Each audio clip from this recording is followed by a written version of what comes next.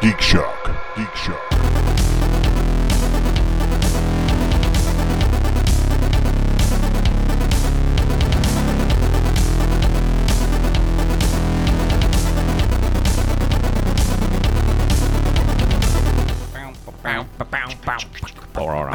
It's been a long When I wake up in the middle of the night with my head singing that's I'm gonna like call him. Yeah. Immediately. You're gonna, His phone will be off and he won't hear you. I'll be too busy taking over. And you're going to have nightmares of how he eats the cookie while the song is going I'm on. going to make eye contact. Yeah, Steve, you eat. Hold eye contact with Deb while you squish that cookie. Oh, my God. It's Nightmare so fuel. good we don't have an HR. Wow. I thought Deb was our HR department. Oh my God. What happens when you harass HR? How the They punch you in the face. Yeah. and they get you fired. dude? What the fuck? Kirsten, you know better than anybody. You sit next to her. She's always punching you in the arm. So, I mean... I've been forgiven for far worse. I have to admit it. I'm Yeah. trying to learn my lesson. Apparently, I haven't. Okay, I just got to paint the picture for the listener. Oh, my God. Steve, okay, my wife gave us some, especially Oreo, the toffee ones, and Steve... Oh, God. Just... Oh, I'm watching it. I can't turn away. You know how the normal person will either bite into an Oreo or they'll... Leaned out of the picture. They'll twist it. Oh, yeah, they'll twist The it standard apart. is the twist and then lick the filling out. It's like a Peter Jackson film, but the ones before Lord of the Rings. Like Dead Alive. Steve does this form of twist, but instead of pulling apart, he's pushing in. He squeezes it. Yeah, he turns and squeezes it back and forth. And then he rubs it like up and down to squeeze every little glob out. Now, So Chris now is you got over all here really in pain because he really wants to make a sexual reference. I'm not making any sexual references. It's all of you guys. And all the cookie goo comes up and around the rim. And he takes it and he licks the entire rim of the Oreo. Like the worst possible wheel. I wish we were making this up. I mean, I need to have video of this because it's just so bizarre. And watching him do it is just horrific. It's not horrific. It's nightmare fuel, Steve. Nightmare fuel. Now, if it was, themed and the what is it, icing filling was red or something, I can see that being nightmare fuel. They make them with red But filling. Yeah, This is- that makes all the damn difference. Yeah, that but this this- is goober colored. Yeah, this is brown. It's shit colored. They're toffee. Baby. Okay, so. Oh. No, Kirsten can't even Fuck talk. all of you. Censoring you, himself. you tell me to stop, and then you say all this. Fuck all of you. Kofi members, there's an outtake for you, though. How about that? Little outtake. It's good. Just a little. And hello, everybody else. Welcome to episode 713 of GeekShock. I am Master Torgo. 80s Jeff. Commander K. Steve's O-Face vlog. With Professor Biggs. And Deb. And we're here to talk Week in Geek. The gang's all back. Full table. Everyone Yay. drink. Yay! And when I say Steve's O-Face, it's Oreo is what the O stands for. That's what it means. Yes. Oh. Oreo. Oh. No, I got it. It's like O-O-O-R-E-O. That's the How wholesome, Yes. Jeffrey. It is the old commercial. Yes. Jeff is the paragon of wholesome porn. Jeffrey Gunther is wholesome porn. Porn you can take home to your mom. That's why I call him Missionary Jeff.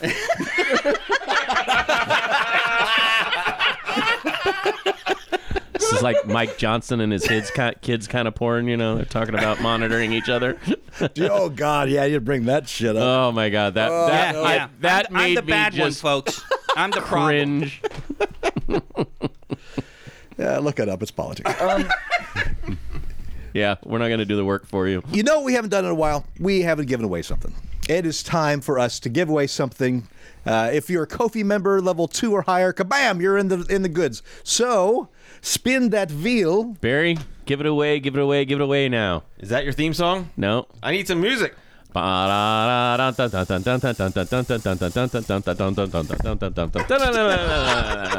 microphone fell while I was Not spinning the attached, wheel. Barry. Hold on,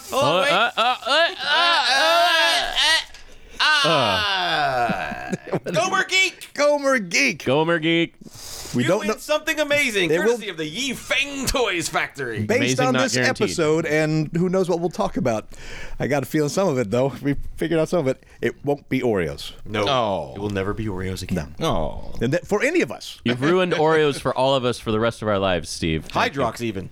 Now from here on in, I'm bringing the Oreo thins, if Oreos at all, because there's not enough cream in that to squeeze out. Oh, you say that.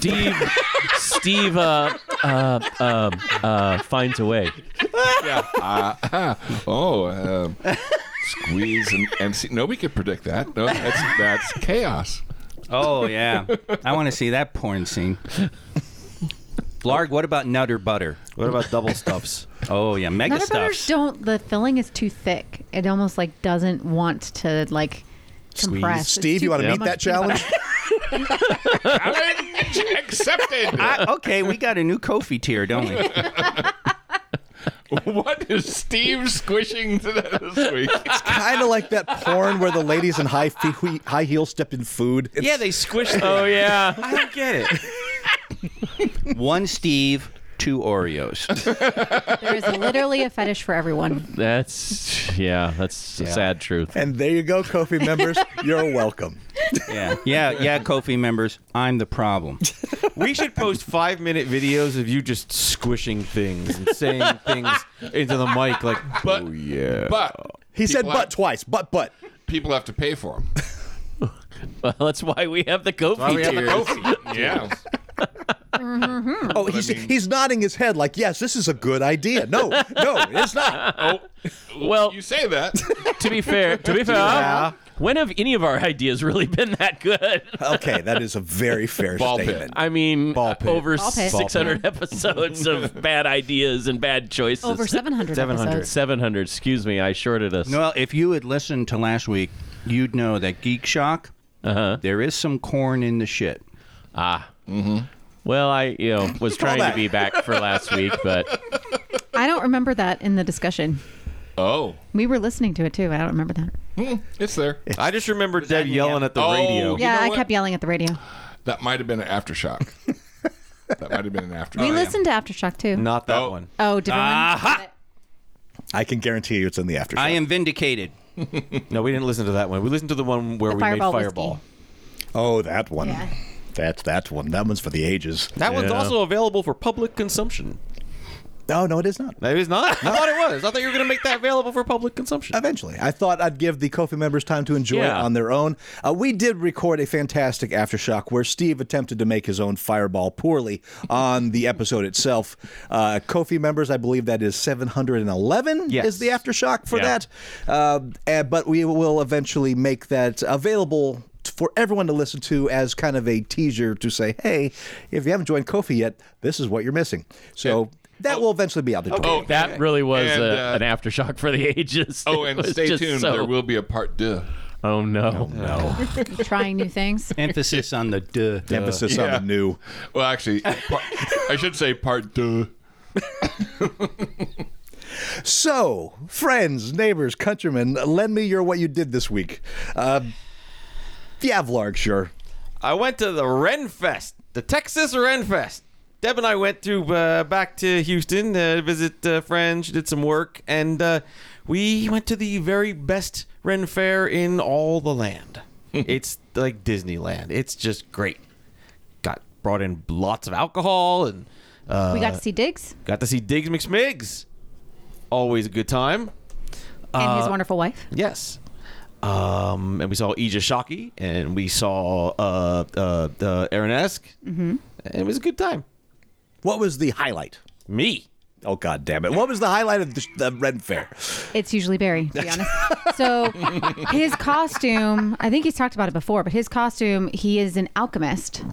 And really, he literally carries booze all over himself. So 2 bottles of wine, Yeah. full bottles. I got like I got a potion of simple syrup and a potion of bourbon, and then I even brought like bitters and orange bitters with me, so I can make I had these little tiny shot glasses that I have that in they're silver. They actually go with his costume. He bought them at Ren Fair, so it's like a leather carrying case with two little cups. 4 of them, and I was making the world's tiniest little old fashions. They were really good, actually. Are you sure that's a costume and not just everyday Barry? No, it's Everyday Barry, but it's like his version of himself, but in Ren Fair garb. And Yeah. I'm just loaded down with so much booze. I have like 2 armbands with Again, vials Everyday of Barry. booze and a bandolier of I booze was just and gonna more say, potion bandolier, bottles. I booze had bandolier. mezcal and I had. You're expending calories. Scotch.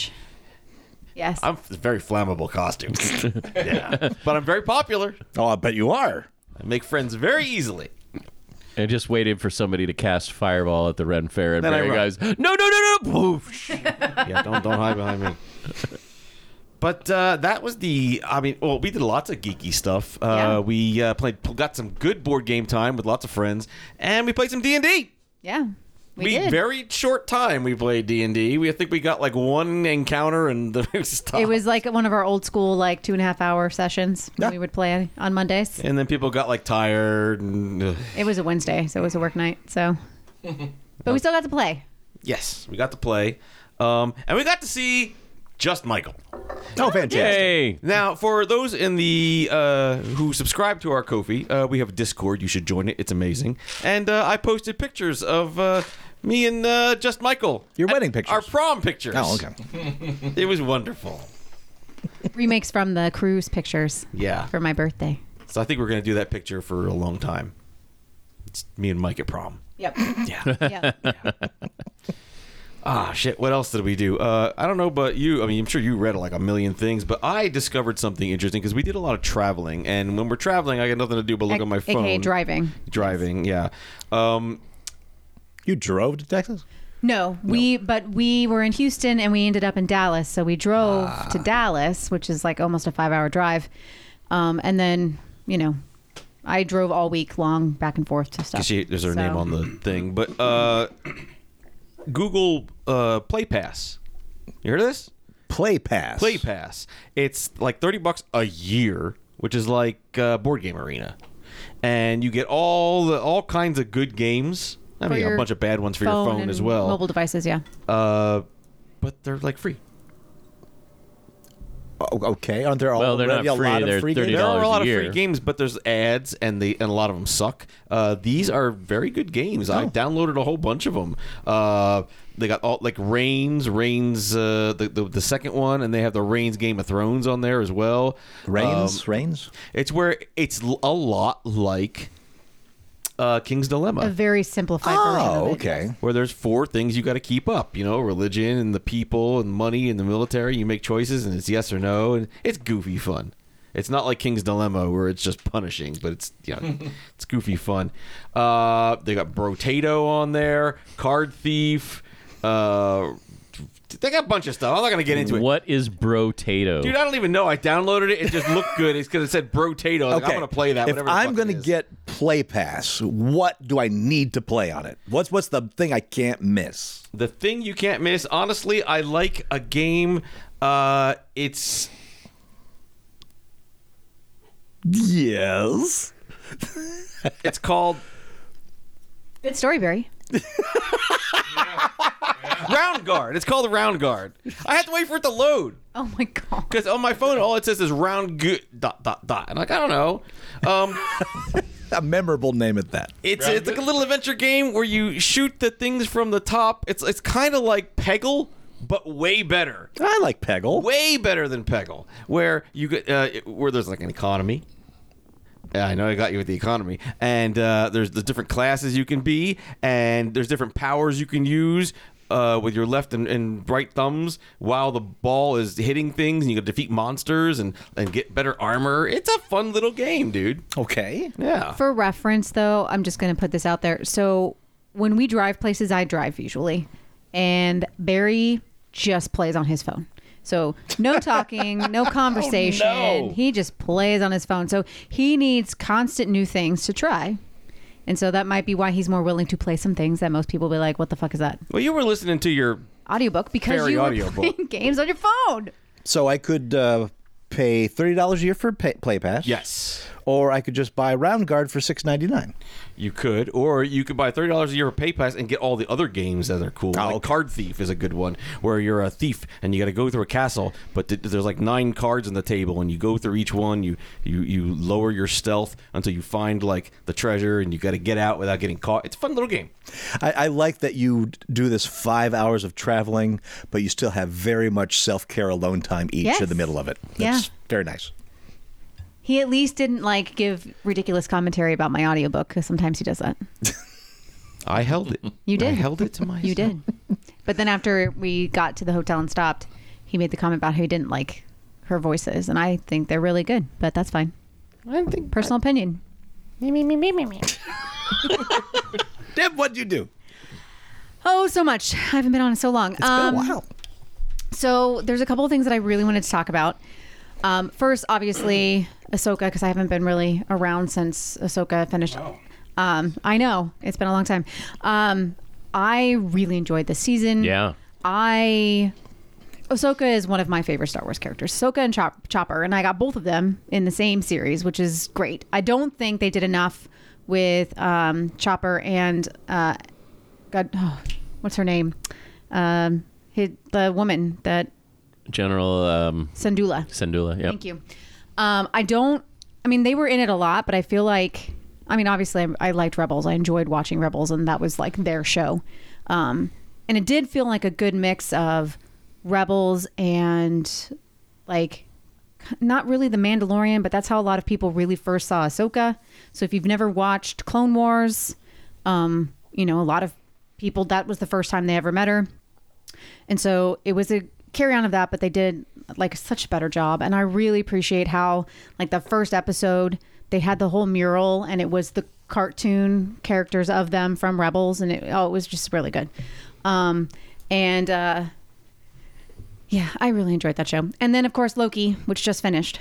So good this season. Oh my God, this season was so good. I was so not good. sure where they were going with it till that last episode, and then wow, Well, and it went completely different. It went far different in a direction that I thought it would go. Yeah, absolutely. And of course, I think there's all the speculation what they're going to do with what's his name's character now that Jonathan Majors. Yeah, but I do think that it set it up so that they can switch people. Yeah, and it won't be too much of an issue. It wouldn't be just like them recasting mid movie the way that it's ended. So if you haven't watched the season 2 of Loki or the finale yet, definitely watch it. And I think it would be interesting to see what people think too about that piece. But yeah, I don't know what they're going to do. I mean, by all accounts, they've shot a significant amount of stuff with Jonathan Majors that they don't want to like throw out. And yeah, the charges were dropped, but at the same time, if there's any validity to them, yeah, you don't really want to. Well, plus the other and this is just rumor mongering, but right? The other behind the scenes thing is it's kind of a piece of work. That's the main thing I kind of feel about him. Because apparently in investigation, a lot of her story has fallen apart. Mm-hmm. But that was a catalyst for people to come forward, and it's sort of like... He's kind of an asshole. You know? Yeah. Yeah, it's just, I don't know. I hate when you hear something awful about somebody, and then you find out, well, it's not as awful as you think. Not to mention, you've really got to teeter on that edge of not seeming like you're victim blaming. Right, and, exactly. And, you don't want to automatically go, oh, well, that can't be true. Right. Yeah, so you're skirting that line. You always want to err on the side of caution and just, say, hey, if this happened to this person. Right. And it's like, well, if there's an investigation, blah, blah, blah. There was an investigation. Yep. But then other people have stepped up. And, I mean, that's the whole thing about Me Too, isn't it, right? I mean, so I think it's fair to say nobody has been really sunk by a story. Right. I think maybe the closest was like Aziz Ansari, because there was that one story. Yeah, dude, it was a bad date. Okay. Essentially. But didn't other people come forward on him too? Like, we had similar experiences. Okay, because I hadn't heard that. But I mean, and I'm just saying, that's like the closest thing. And if you're right, then there is no closest thing. The whole thing about Me Too is, something happens and then the tsunami of story. And nothing, thank God, equals Weinstein, of course. Yeah. But you get the tsunami of people coming forward, and that's when it all gets terrible. Yeah. So Majors is, for me, it's a real mixed feeling thing, because on the one hand, it does sound like he's a piece of work, but on the other hand, her story fell apart. But on the other hand, other people have come. Yeah, friends of mine who are in theater of note were like, "Oh yeah, this guy's been a problem for years." Mm-hmm. So, well, that's for me, that's a step closer to the story because it's people and I trust your judgment in terms of relaying information like that. Yeah. Not so much in eating cookies. Yeah. I mean, because there are some people who relay stories and holy shit, they fill holes, jump to conclusions, they go places that it's like, when you get the story, you're like, where did... Well, it's like the most complex game of telephone you've ever Right. played. Yes, exactly. I was just going to say that, too. And religion happened? And that's the thing that gets me about this type of stuff. It's like, guys, you're fucking with someone's reputation. right. Yeah. Don't you want to make sure you get details and facts?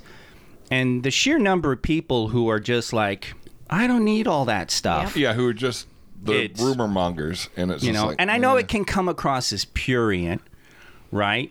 I'm being serious now, so like excusing, all the joking about sex stuff, but like hearing the details about Weinstein is just like, I mean, like the potted plants. It's on the one hand, it's like, do I need to hear this? But on the other hand, it's like, this really tells you how incredibly fucked up that whole situation was. Yeah. And what he, so anyway, and not to mention, and further than that, but yeah, so Majors, I've always been kind of torn because I want to be fair about it, and there's just enough.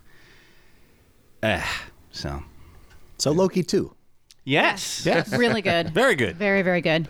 And then 2 call-outs really quick. So when we were at the convention in Utah, Barry has talked about Wyvern Warfare before.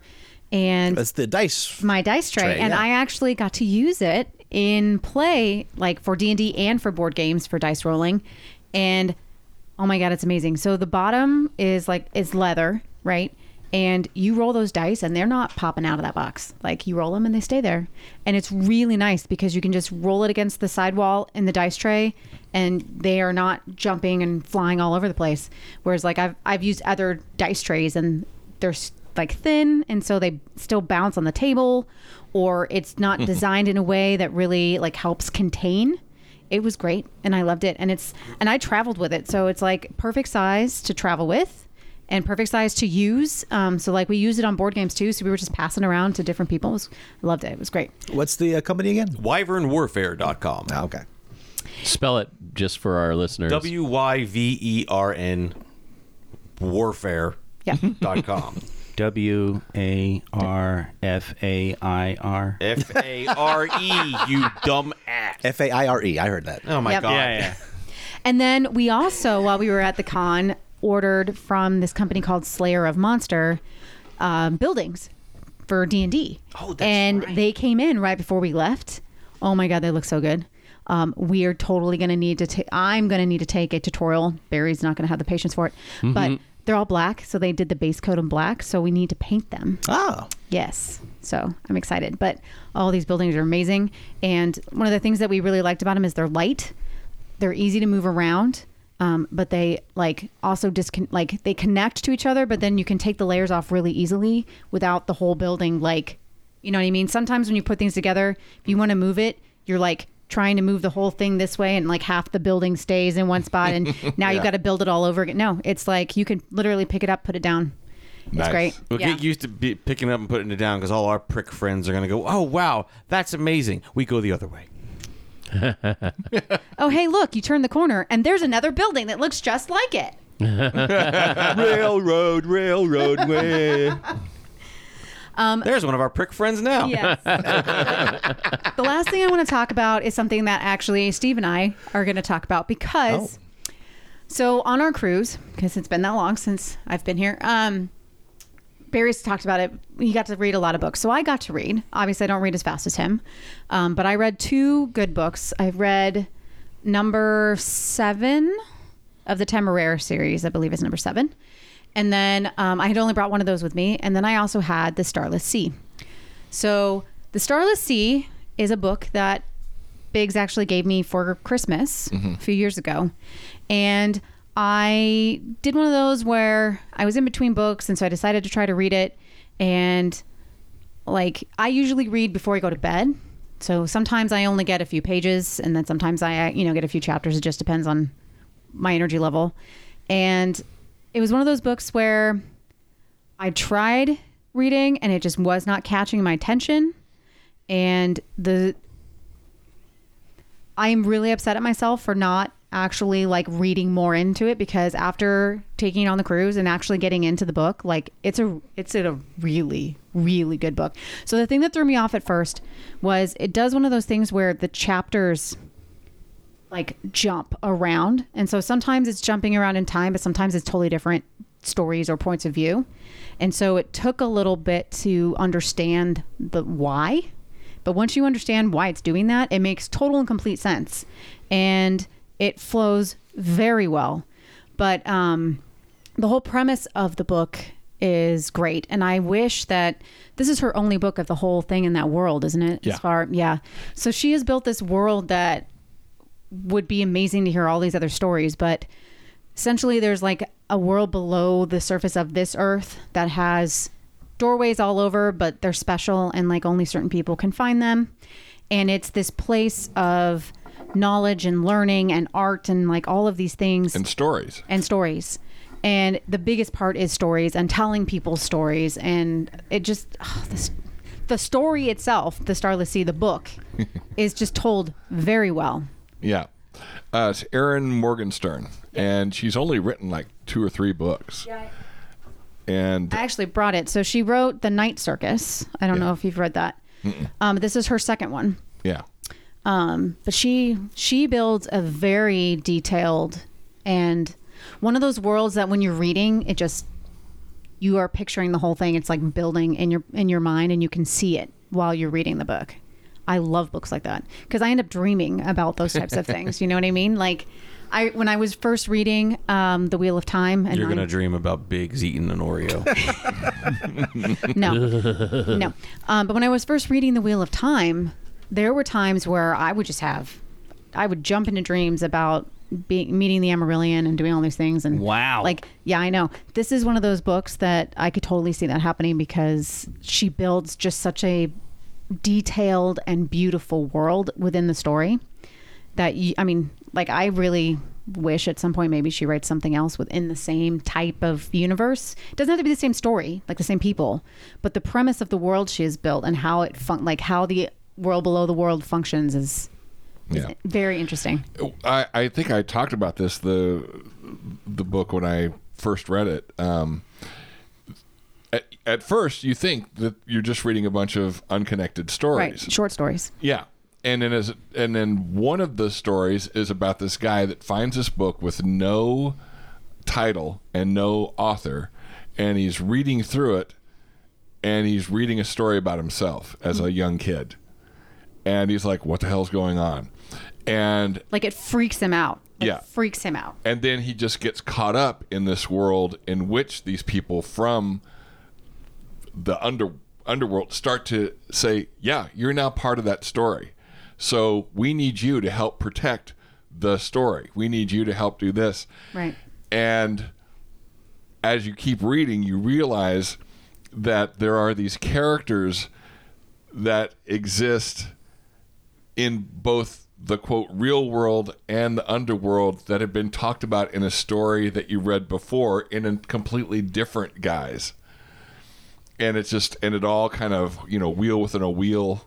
But it's done in a way that is like, it's not cumbersome and it's not, where you get bored. It's literally like, oh my God, really? Yeah. Okay. And you keep reading, and it's like, it does it again. And you're like, wow, okay. Yeah, to the point where at a certain point you start figuring out, you start to realize, oh, is this person that person? Actually, is this story actually about this young girl? Is this character, that character, older? And you start putting all the pieces together. Yeah, and then it just becomes this, big odyssey. And then there's a thing where, Oh my goodness, sir! I know. Drink something. He's so excited that it's coughing him out. So the friend of mine that gave me the book, she was like, you need to read this, and then we need to talk about it afterwards. And she's like, so what do you think? And I said, what occurred to me reading it, and I think this might be the point, and I think, like I say, when I read it the first time a few years ago, and I talked about it on the show, is that it's a book that's really kind of a word not coming to mind, but it's an examination of how stories work and how every person is a character in their own story. Like in real life, there's a character in their own story and a character in everyone else's story, and each one of those characters is a different character. I'm a different Steve Biggs to Todd than I am to Deb, than I am to Barry, than I am to Kay and Jeff. And it's told from like everybody's point of view type of thing. And do we even know who we are? Right? Like the story I tell myself about me, is that true or not? I don't know.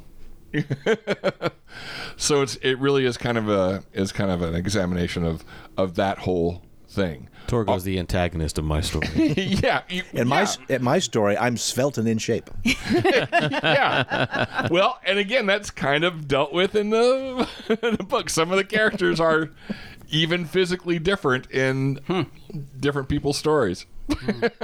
There is no protagonist in Torgo's story. There's just an antagonist. That's it. But yeah, Is that possible in a story? I'm my own antagonist. Yeah. Yeah, that's one of the 4 basic stories: person against themselves.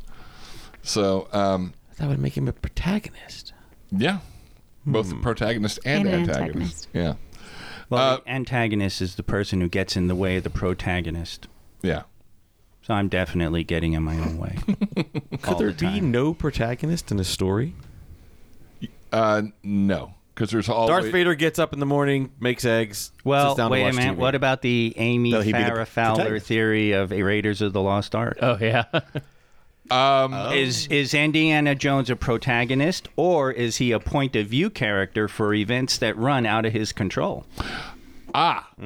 See, there is a play called the Heidi Chronicles. Here we fucking go. No, where you brought this on.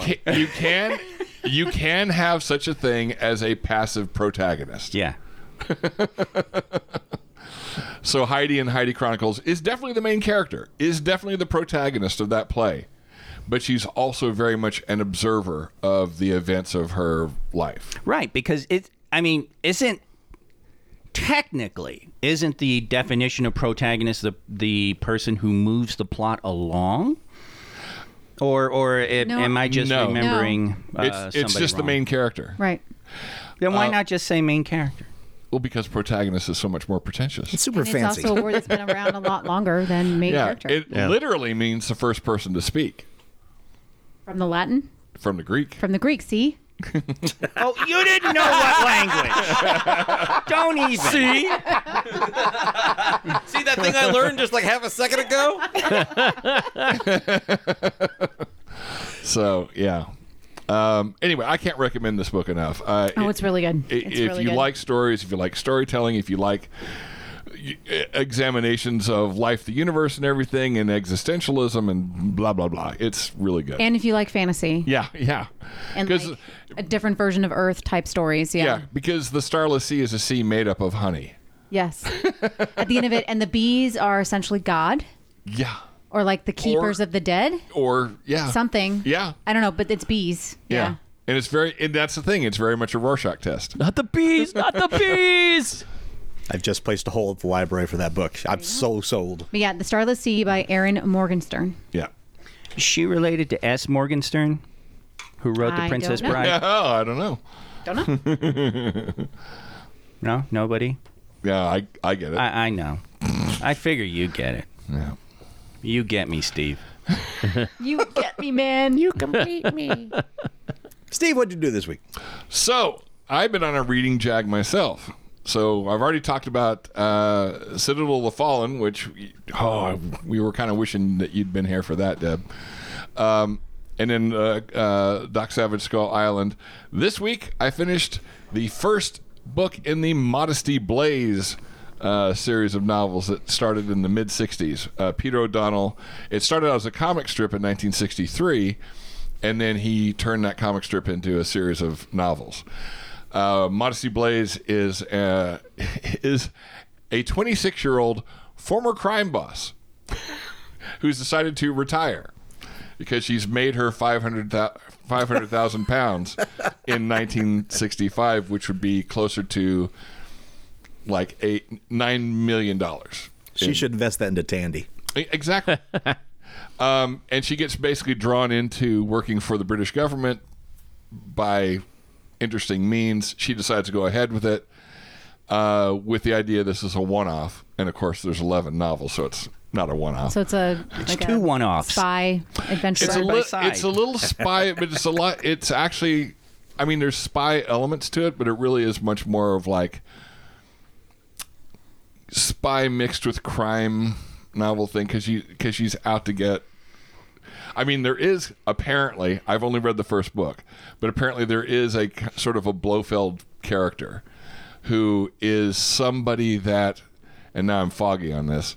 Is somebody that she set up to take over her crime network, who is now, if she comes back in, he's going to kill her because she's the competition, or is she working for the British government? Blah, blah, blah, blah, blah.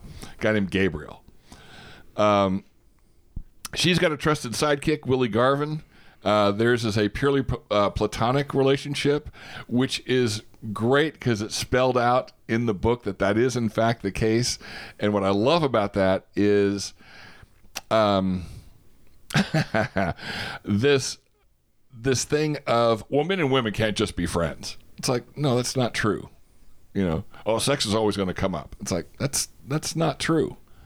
It will if you let it, but if you go, oh, we don't have that kind of relationship. Okay. And that's kind of what this is.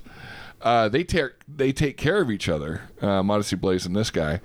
But he also decided to retire and open a pub, but he misses the action. And so he gets himself into trouble, and that's basically how the British government gets her involved. And they say, well, we know where Willie Garvin's being held prisoner, so if we let you know that, will you help us out with this other thing? And she, okay. Which apparently is different than the way they get her working for him in the comic strip. But anyway. It's a fun read. I was very pleasantly surprised. It's a fun read. And that aspect of that platonic relationship and the other men in the thing going, oh, how can that possibly be? Look at her. She's like gorgeous. And he goes, yeah, she is. So? So it's really a lot of fun. I'm actually looking forward to picking up a few more. This kind of went with that conversation that we had a few weeks ago about how stop trying to, recast James Bond as a woman. There are other female adventure characters out there that are well worth mining. Sadly, they've already tried with Modesty Blaze. There was a movie that came out in the 60s with Monica Vitti as Modesty Blaze, and if you ever see the trailer for that, you're just like, ooh, yikes. Terrence Stamp plays Willie Garvin in it, and they, of course, have them in a relationship. So because Hollywood. Yeah. It's funny because that sounds ripe for I could see Netflix totally jumping on board. Well, especially in the 60s, Hollywood couldn't fathom a man and a woman having a platonic relationship. Right. Yeah, apparently Peter O'Donnell wrote the first draft of the screenplay, and they were like, nah, it's this. Yeah. They got to be a couple, see? Yeah. And let's face it, Modesty Blaze is a kick-ass name. It is. It is. And it is a made-up name. I mean, if it sounds made up, it's because it is. She doesn't know who she is. She was a refugee. Again, this is post-World War II, when this was first written. She was a refugee in a Greek refugee camp, and that camp got closed down, and so she basically had to fight her way into civilization through the Middle East, and then along the way became through various machinations became I know. became head of this crime network. Yeah, if only the Crusades had succeeded and we had brought civilization to the Middle East, then she wouldn't have had to fight through it to get to civilization. Well, think of what happened after World War II in the Middle East. It's kind of a mess. Kind of is putting it mildly. Yeah. Well, okay. Yeah. I mean, there's, I didn't realize that was the definition of civilization, but all right. Yeah. No, it's fine. Well, anyways, it's fine. Civilization is defined by how long it takes for you right now, if I wanted it, to go get me a cheeseburger. Anyway, It will take you about 5 minutes right down the road. Yeah, well, That's some so she civilization, ultimately right? becomes the but head of this crime network, and everyone who remembers it respects her for it because she's kick ass. what if it's falafel? Yeah. Yeah. That's right, Mr. Western Privilege. Unpack your knapsack. I'll take Euro and pita. One thing we forgot to mention last week was we saw the original Wicker Man, which apparently is a musical. Yeah. Yikes. I don't even know. Mid-70s movie with Christopher Lee and Edward Woodward. That's not the one where he's invisible, right? No. No.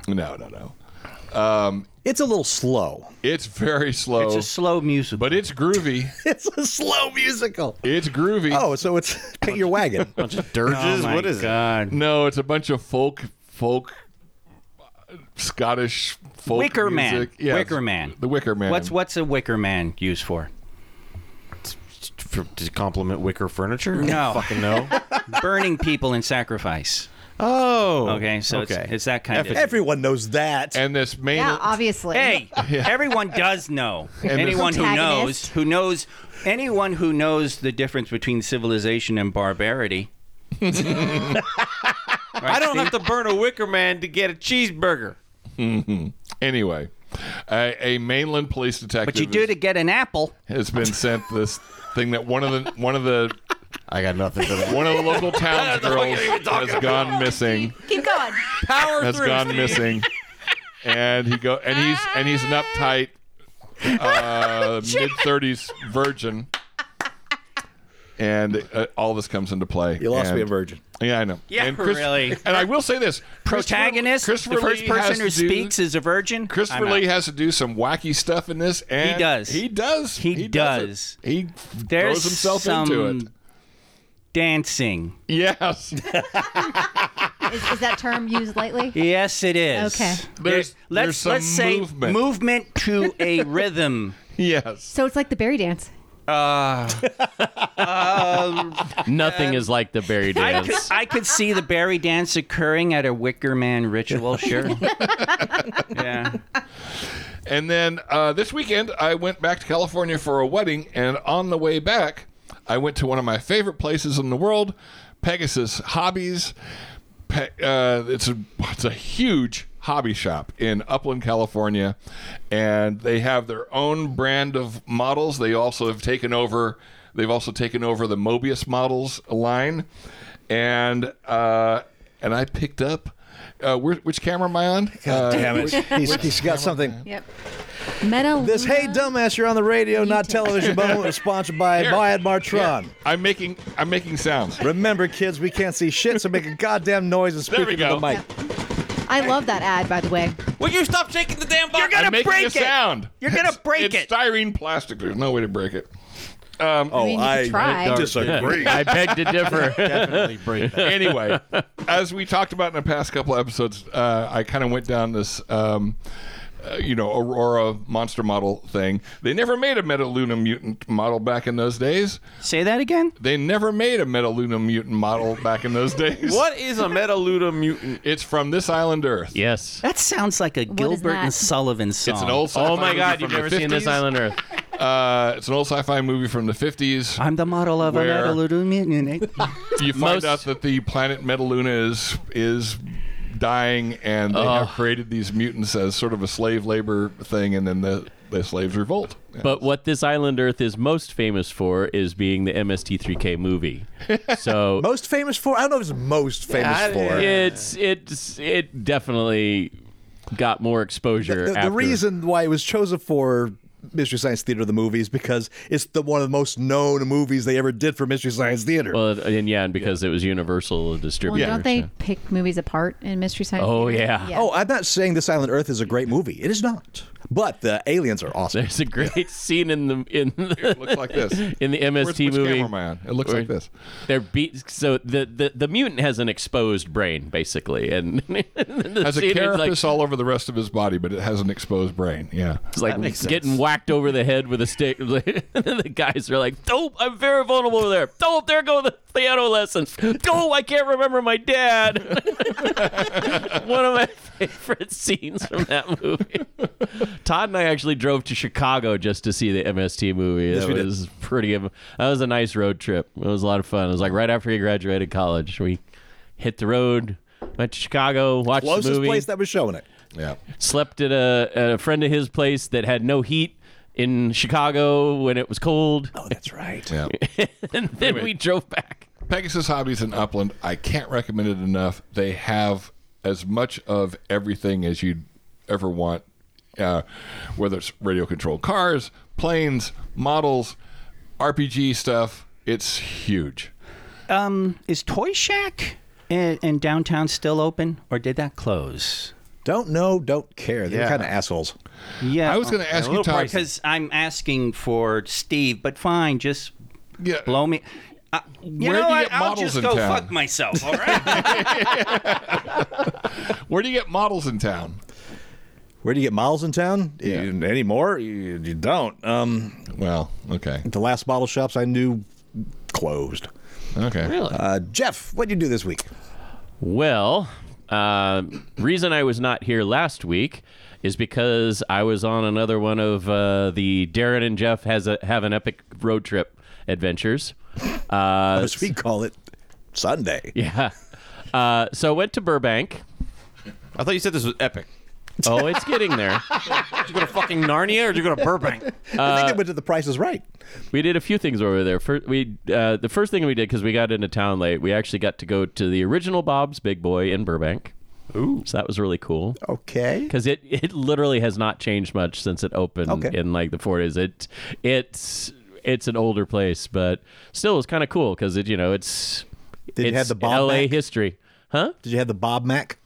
I had the original Big Boy, which is their weird ketchup and relish sauce that they put on top of their double-decker burger, which looks like the Big Mac. Yeah, it's got the 3-layer bun like the Big Mac, but does not have the spread or any of the other stuff that you have on a Big Mac. So that was just the first thing they did. The next day was the start of the real adventure. We started off by going to Tam O'Shanter, which is a Scottish restaurant in, I think it's on the edge of Glendale / Burbank, but Tam O'Shanter is famous because Walt Disney used to go there and have a lot of lunch. In fact, he's famous for having his own table there. Like, they always sat at this table, which we actually got to sit next to and take pictures of. But it's owned by Lowry's Prime Rib now, so they have a bit of a upscale menu. So that was really cool, getting to absorb that kind of history. They have a plaque at the table, right? Yeah, they literally have a plaque at the table. I have a picture of it, but since this is an audio show, I can't show. Thank you, Jeff. Thank you for realizing this. Well, you would figure out which camera you're on. But anyway, the reason we went there first is because the real goal of the adventure was we had a VIP tour at Disney Studios. Phenomenal. Oh. I got to go across the lot. We got to go into some of the original buildings, which I did not know this. When they had their original Hyperion Studios, which was a few miles away from where the Burbank Studios is, when they bought the land in Burbank to move the studio, they actually moved some of the original buildings onto that lot. So a couple of the buildings there are literally 100 years old. So it's really fascinating. We got to go through the original animation building, which nowadays is mostly offices for other people who are renting offices on the lot. But another part of the tour, though, that I highly recommend, these tours aren't offered very often. Darren got this because he and I are both D23 members, but he has the upgraded version of this, and they offer these tour packages about again, once not a year. video show, but Steve's giving his hoity-toity head shake over there. Yeah, well, But to they- get the invites to these events Yeah. and stuff, you pay the premium Yes. D23. Yeah, exactly. They don't do very many of these tours. In fact, our tour guide was telling us that it's a very select, because they typically keep the tours down about 10 people when they do those. But they had reproduced Walt's original office, because a couple of years after, they basically closed and locked it up after Walt died. And 65, was it? Well, kind of Or like his apartment. 66, yeah. They had to because of the ghost. But No, his ghost is at Disneyland. when they finally did go in there, they were just starting the Disney archives. So the archivist went in, took detailed pictures of everything, and then they basically packaged everything up and put it in their archive warehouse. And several other CEOs and bigwigs had used the office space over the years, and it had been changed multiple times. Well, about 10 years ago, I want to say it was, they reproduced the entire office. They took all the photos, they took everything out of storage, and they completely reproduced the office. And it's really fascinating, get to go around and look at all that historical Disney stuff, because it's amazing. Yeah. Biggs is doing his cookie thing again. Yeah, never mind. the Yeah, giggles. I'm like, what's with the giggles? It's Steve is squeezing his Oreos again. His taco tongue. So I don't know how else to explain yeah, it. no, you're right on with that. So No yeah, true word spoken. didn't get to actually go in any of the sound stages, but got to walk past the sound stage where they shot 2,000 Leagues Under the Sea, or 20,000 Leagues, 2,000. Jesus. Well, that's the prequel. My brain. I went deeper. What was fascinating about that stage is it actually has a tank, but it's been boarded over for decades. They haven't used the actual tank part of it, but they had actually filled this tank with water and then built the sets in the tank for 20,000 Leagues Under the Sea, and basically have used it like twice since that. And then they boarded it up, and it's sat with boards over the top of it for decades. And they you haven't used didn't it. get to see it. Didn't get to see it, unfortunately. They pointed it out, but part of the tour, like which sound Imagine. stage. It's the Almost Andy tour. Yeah, Yes. exactly. Imagine if you I was could like- see inside this building. She's telling us all about it, and I'm like, oh, cool, we're going to get to go in there. And then we just kept going down to the next area of the tour. So far, I'm not impressed by this tour at all, Jeff. I'm waiting for the epic part. So, You slay a monster? so back when I worked at Disneyland, I got to see the tank. Okay. I worked at Disneyland, and I did not get to see that. But that's No. fine. Yeah. No. It's I almost know a bunch of other things. I will Well, it say, sounds like nobody's excited about the tour but me. So, No, that's awesome. I, mean, I I, got- would love to go to Disney Studios and see it. It's really cool. And I did get to actually shop at the Disney employee store, which is nice. I do got miss to- that. I do miss Yeah. that. Sounds like the highlight. Well, I mean, I got they- this.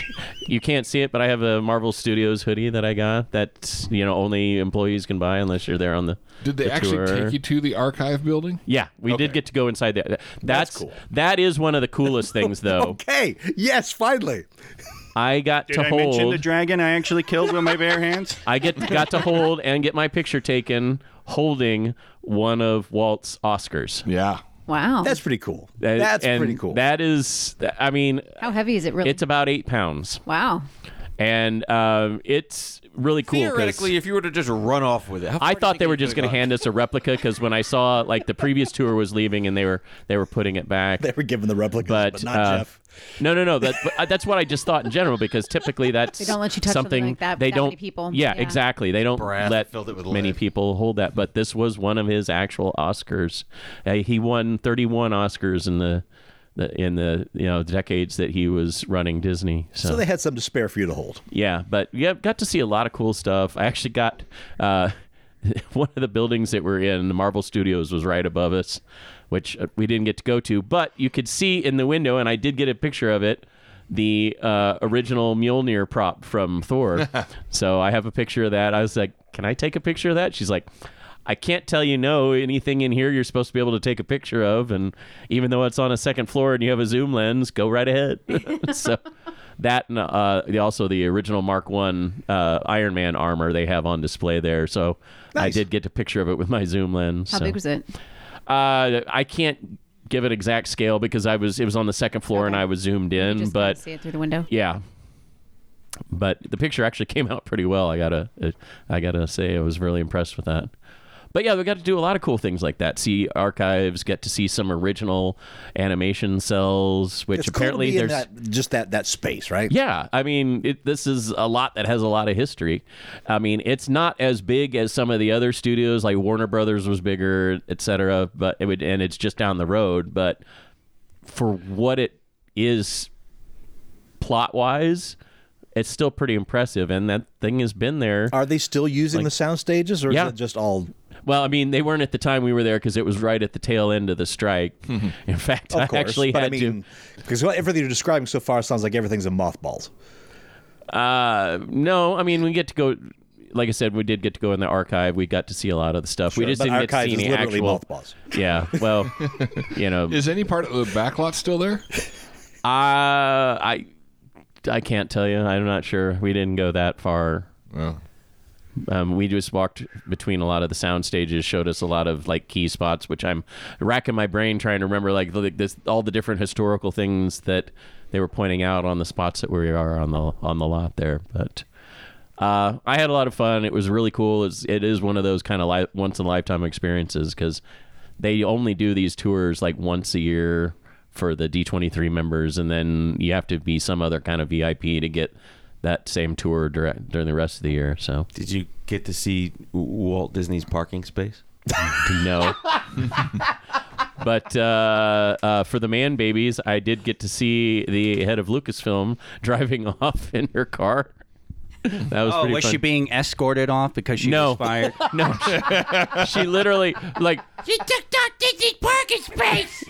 It's funny because as she drove by, I was like, you know, that kind of looks like... And then as we continued walking, there was her space right there with the Lucasfilm tag on it. And I was like, oh, that's cool. So That's really cool. That's, to me, it sounds like the highlight of the trip. Sure. It's one of. I guess I'm not doing this justice, but I had a really good time. I got to see a lot of really cool pieces of LA area history. So yeah. Has anybody besides, well, Barry and I, or was it just me? No, it was both of us, done the ceremony of the keys in Tower of London? Oh, no. Yeah, we did that when we did our trip. So it's a very similar thing. They do it. It's the ceremony that they have when they close and lock up the tower for the night. Okay, yeah. Because technically, there is still a small military contingent that lives within inside the walls. They're like the guards that protect, because it's so much history and all the crown jewels are there sometimes and all those things. But you have to apply months in advance for a ticket. The tickets are free, but they only give 10 spots per tour, and it's only once per day that the tower is open to the public, and it's only the days the tower is open to the public. yeah, we had to get our tickets like 6 months ago. Yeah. And they were selling out fast because it's a very limited number of tickets. Sure. Especially with D23 members. I mean, that's, as soon as that goes out, they're all probably jumping In fact, I had to check with our organizer about the strike because it's like, we bought these tickets months ago. Am I crossing a picket line if I go there? And they said, well, considering that you're not there to actually do any performing or production, and you're fine. So I wasn't crossing. Plus, when we got there, there was no picket line in front of the main gate. So I was like, oh, they're not producing anything there, so sure, it makes sense. Yeah, I guess That not. would have been awesome if you had come home and there were some culinary thugs outside of your apartment Like, who dude, were just like, what the fuck? Oh, I have a business idea. Oh, it's a good one. Oh, is it a good one, though? Is it? Yeah, yes, it is. So, Ko-fi members only. Okay. You can now apply. Now, there's a 5-year wait for a exclusive behind-the-scenes tour of GeekShock. Again, spots are very limited, and you got to apply 5 years in advance, maybe 4. And no refunds. No refunds. Now there's a $99 application fee, but that's just for processing. We don't see any of that money. It just goes right to processing. It's the triplicate forms that cost a bit. Yeah. I won't say names, but we know who's going to submit like 10 times. Yeah, I know. I know we got to get moving on with the show, but I just want to get to Kay here just real quick. First off, Clockwork Torgo for this month is going to be Planes, Trains, and Automobiles. Perfect. Yay. That was the choice. you've never seen that one. Oh, dude, The you have no ultimate idea. Thanksgiving movie. I love that I'm Deb's surprised by any of that. It's a John Hughes film too. It's Well, like it's why John Candy. It's like, a John. Yeah. It's a John Hughes film, not about teenagers. I'm just not and there. it's John Candy. It's such a good Fine. film, and especially if you Till know like get a lot to of the car history. rental scene. That's all I'm saying. Especially if you know a lot of the history, like they changed the ending. I'm not going to tell you the ending. But they changed the ending and made it better because I guess the original ending was falling flat, and it's one of those where a lot of times when you go back and change them, you don't really improve it much. But this is one where it made a huge improvement. Audiences were just ecstatic about Save it. that story because I want to hear it. Yeah. Yeah. So I don't after know I about see it. it, Discuss it. Yeah, We'll wait till discuss after. it. Yeah. absolutely we will. But And I it still kills me that I knew when I was Say living that with story. him. Say the story. We will No. discuss it. I'm just saying it kills me that Todd has not seen it because It even kills when I me was that living Todd with him, hasn't seen so many films. I can't believe he passed on Goodfellas as number 4, and he hasn't seen that either. I didn't That's pass on it. travesty. It's I've about seen who that movie. voted. I didn't know. pass. Well, we just gotta like sit there. We force him to watch it. it'll get back around one of these days. It's just, I've just walked by it in the past 20 years. He may have owned it at one point. I might have. But I did see a movie that might be my favorite movie I've seen so far this year. It's on Hulu. The movie is called No One Will Save You. It's a very, very forgettable title. I actually. Yeah, I watched it too. No I had One a Will friend Save You. recommend this. It's, you know that scene in Close Encounters of the Third Kind where the aliens steal the little boy? It's that as a movie. It is an incredible action of tension. There are exactly 4 or is it 5 words spoken in the entire Yeah, there's movie. less than a whole page of dialogue in the whole thing. It's whole page, Seriously? 5 words. No, I mean, but the main character barely says anything. But even like interactions with other characters, there's like practically zero dialogue. It's crazy. But it is, I mean, up till now, Fire in the Sky was probably the creepiest alien abduction movie I'd ever seen. And that's only creepy for like 7 minutes. Yeah. This movie begins and ends once the invasion starts. It is unrelenting. So it's not horror though, right? Because it's aliens. No, not at all. It's absolutely science fiction. I highly recommend it, Deb. You will definitely not have nightmares. I feel like even He's lying to you. If it's science fiction, you'll be fine. Did you? No, so okay, it's funny. I have a horror issue. My twin sister has an alien issue. So like, Oh. my twin sister can't watch things about aliens because it gives her nightmares, but she loves horror, and I am the other way around. Like alien Oh, then you'll be stuff, fine. it Well, don't bother me. Wow. I don't think she'll be fine. Close Encounters of the Third Kind. Were you okay with that? Yeah. You'll be fine. Wow. Your twin sister's gonna think about aliens? Yes. That's What the fuck? Did she ever go to the experience? Yeah. Did she ever meet Barry? So her thing was like creepy aliens, like movies with Did like she ever meet Barry? not in your alien costume. she would definitely not like this film then if she's not. That's not Wow. like creepy aliens. Yeah, definitely not. But interesting. you'll be fine. All right. It's Now- on Hulu. It's highly worth it. I have to ask, did you feel like the ending was creepy, the creepiest part of the whole Yes. movie? Because like when it got to the end, I was like, what the fuck? Yeah. I haven't had that happen in a movie in a long time. Yeah, I had a genuine what the fuck moment. It was a joyful ramping up like I've rarely seen. The director also wrote it, Brian Duffield. My God, yes. I think it's only exclusive to Hulu. Maybe you can rent it. I don't know. we have Hulu. But it's if you get one of those 7-day Hulu trials, definitely make that part of it because no one will save you.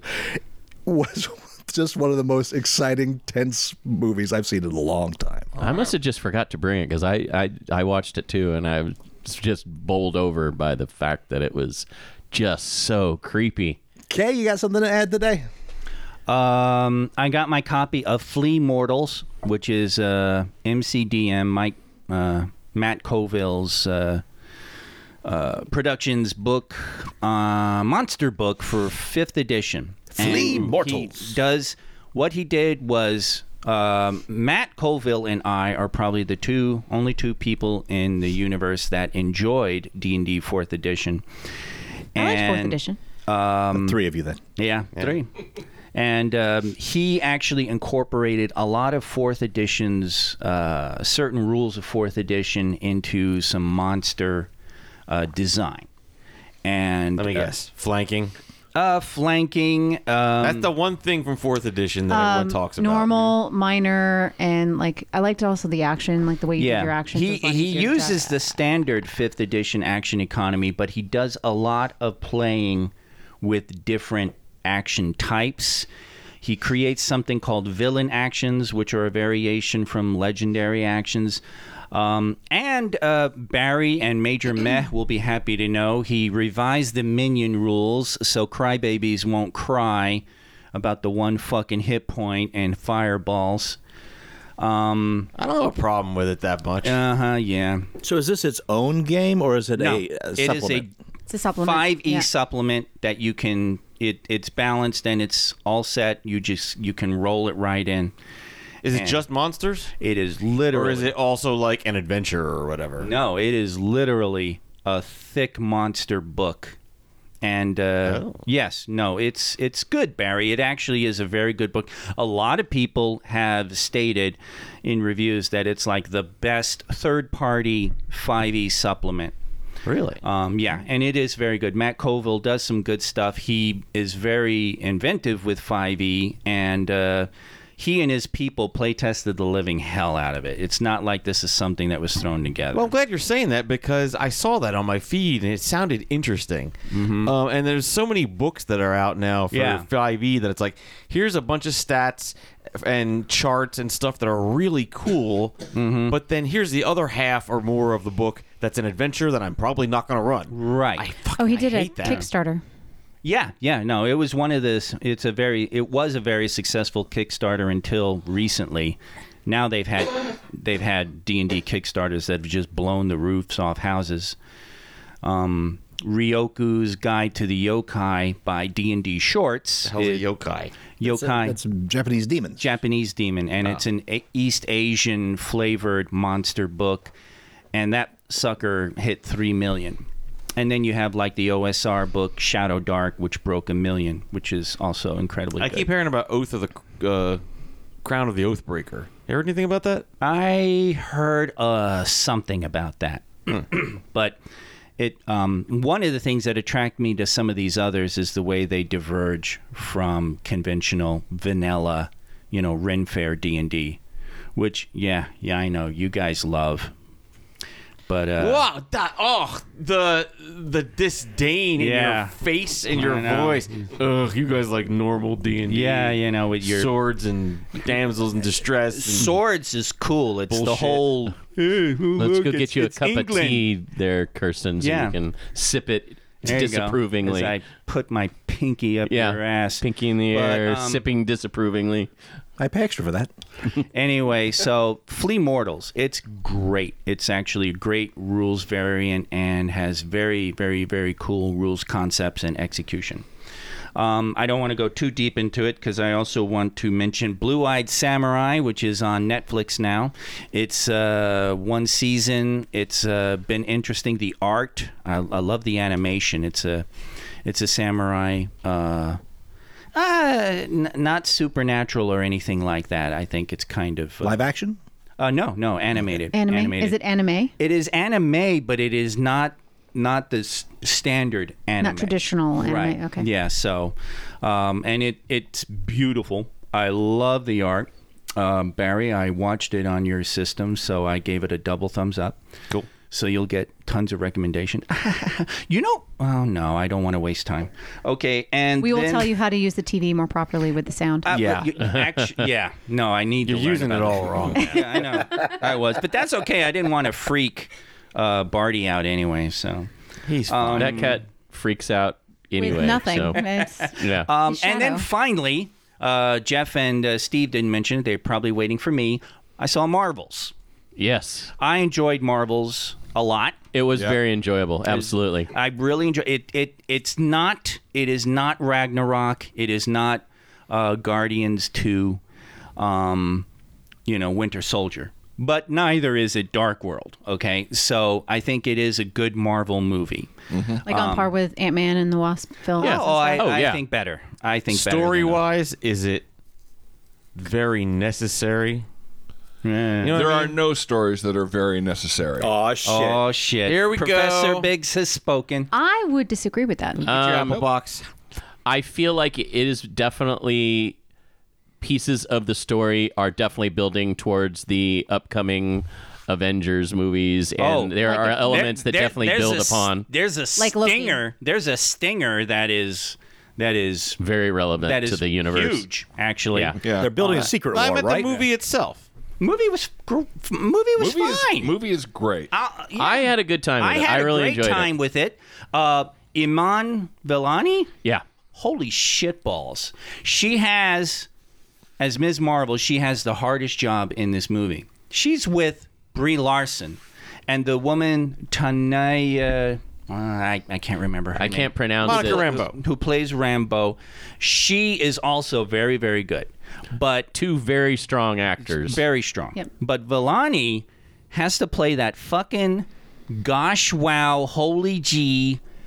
I'm with my idols right now. Oh my god, I can't Yes. believe I met you. and Yes. and not make it annoying. And it is not annoying. It is not a caricature. Exactly. She plays it with such sincerity. Exactly. I was just going to say the same I don't know thing. if you need to tip your hat to the director, but regardless, she is wonderful.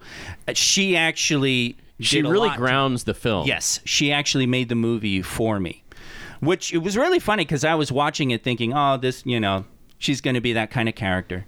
And maybe it's because she wasn't that I was so impressed, but I was really, really impressed with her. She did a wonderful job. Tiana Paris. Tiana Paris, yeah.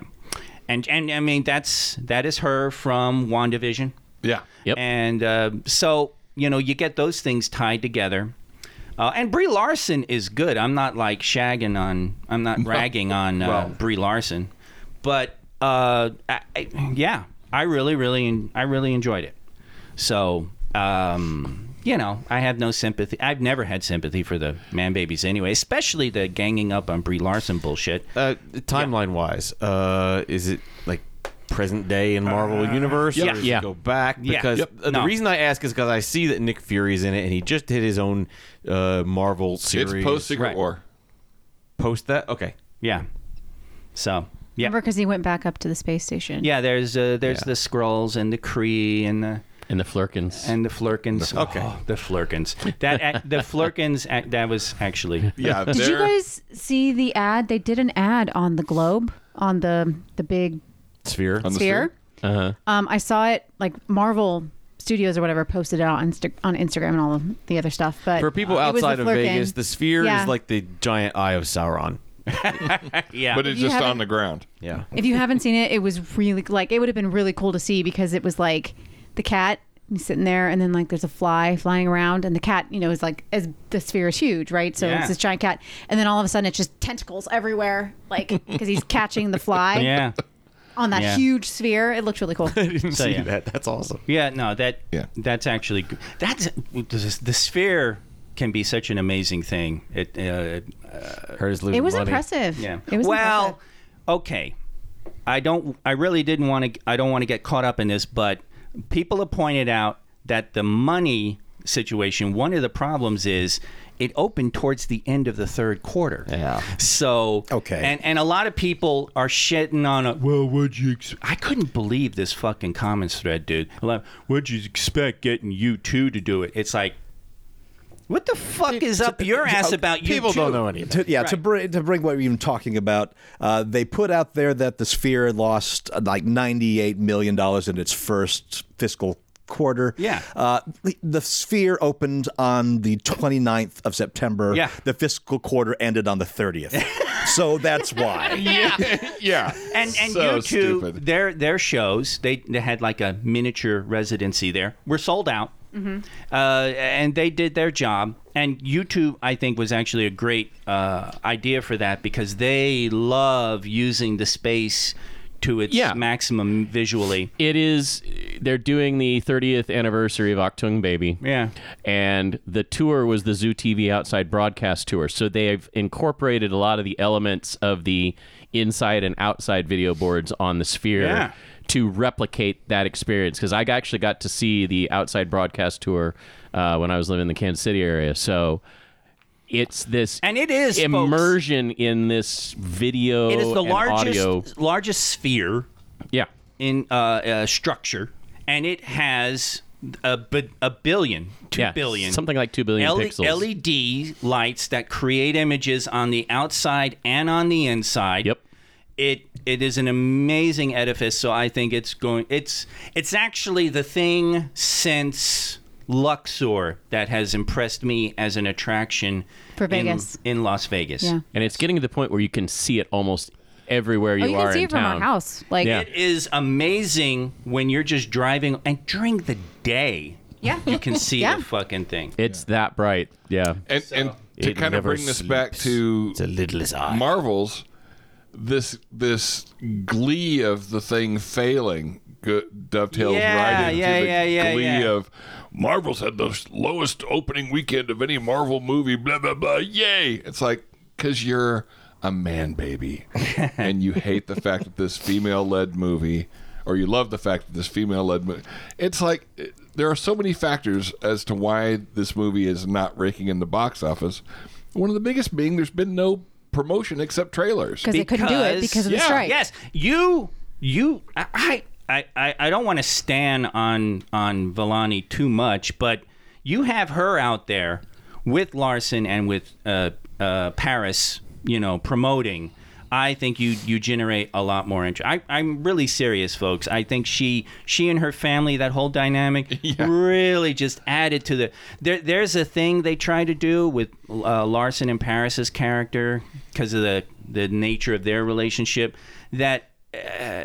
Vellani's fan, and maybe it's because they have it established from the TV series. I don't know. Yeah. But they blow it out of the water. It's just so. Well, So yeah, it did suffer from. But I think Every movie released over the last 6 months where there's been no writers or actors being able to promote this have suffered. yes, they have. yeah. Absolutely. The other thing, though, too, is we are 2 weeks before Thanksgiving. Yep. And a lot of people, there's a reason why right now is a slow time at Disney. A lot of people don't travel because they are preparing for the holiday season. Yep.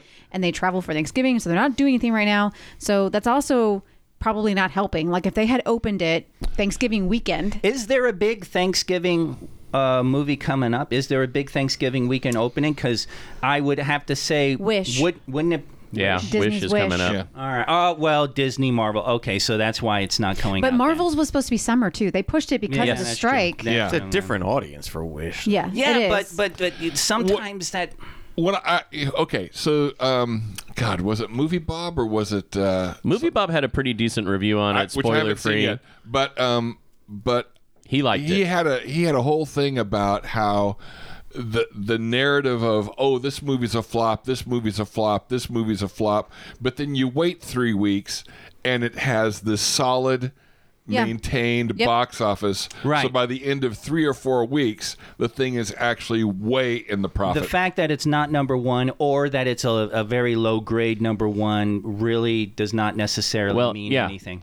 Specifically over the last 3 months, a lot of movies have done way better in their second weekend than in their first their opening weekend. And especially, I think, once the word of mouth gets around about this movie. And I would, if you've seen it and you liked it, say something, because I do think it's worth it.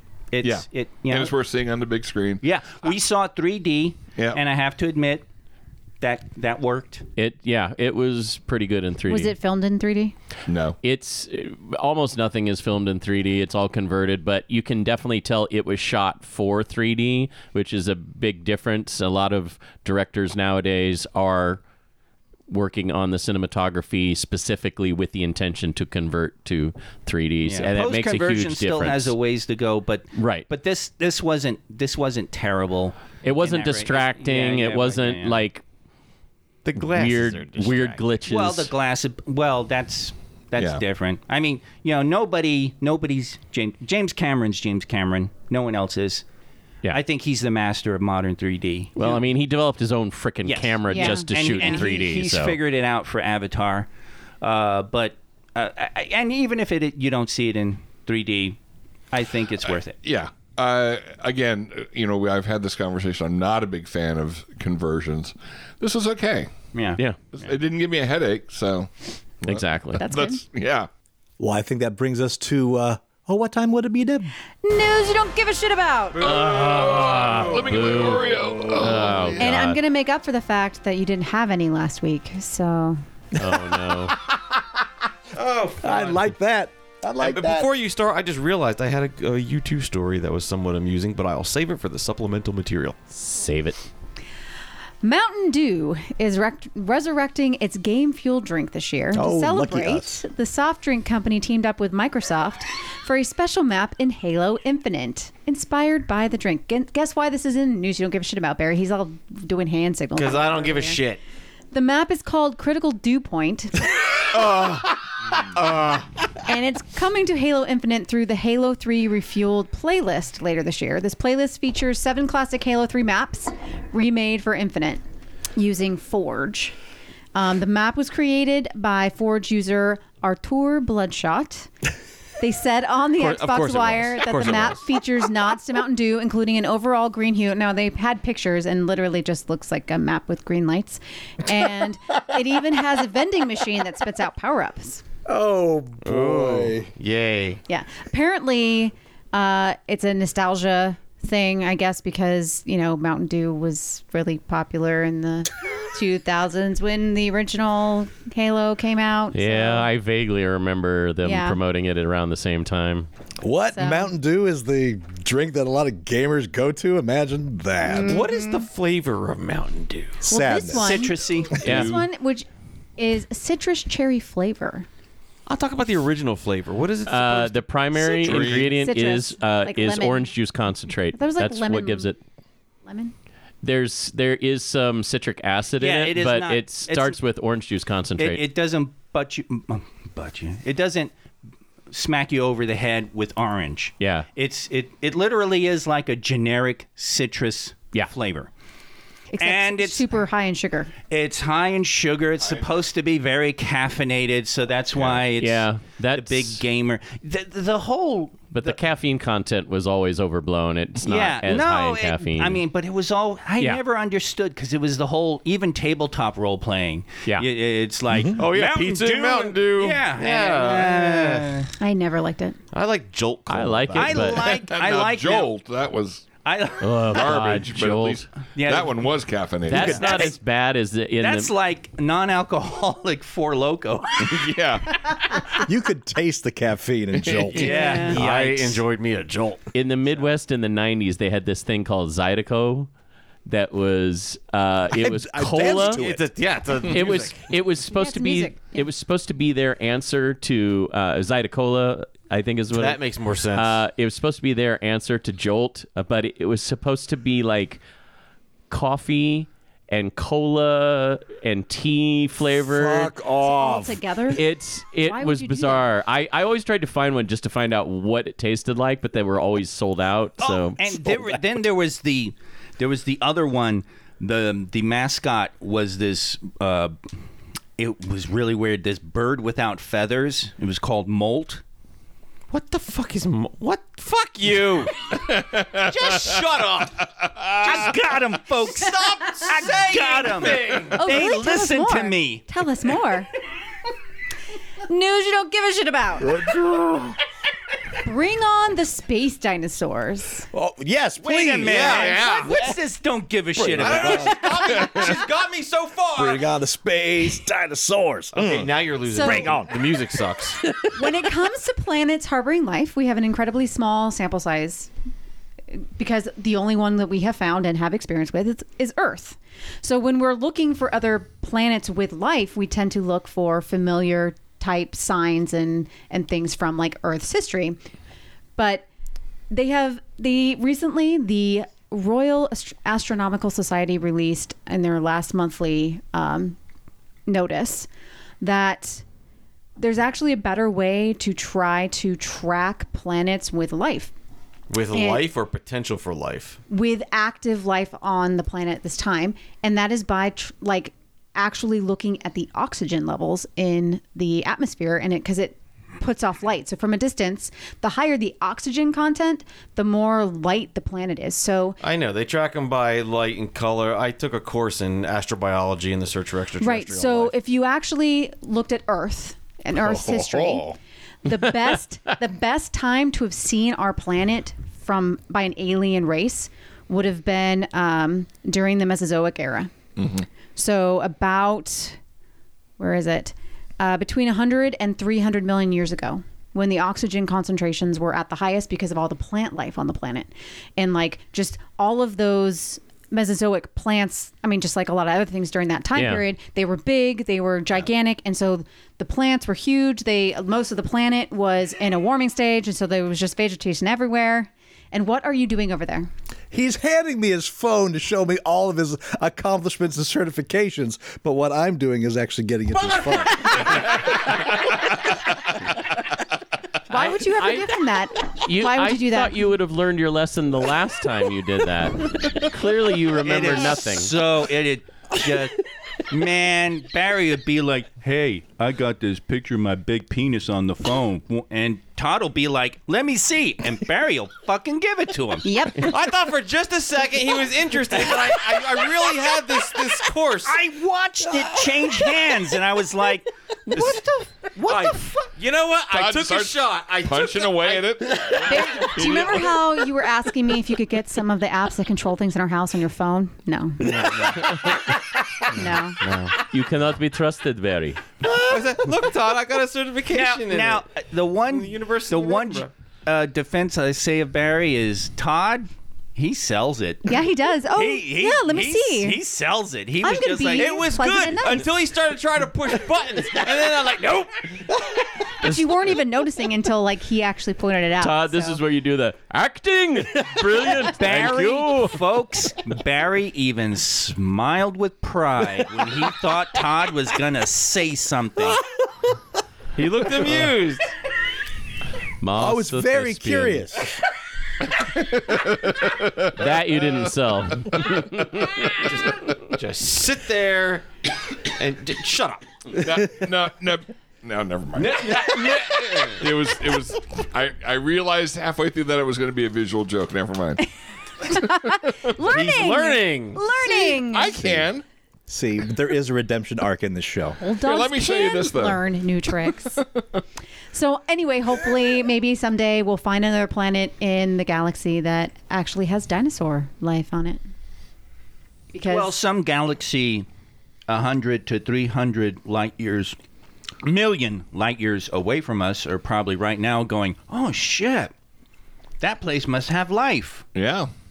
Because they're getting that good old Mesozoic shit right about now. Yeah. true. Oh, yeah. And they came here and they hunted them to extinction, and now we don't have dinosaurs to eat. and they covered it up by saying an asteroid hit the planet. Yes.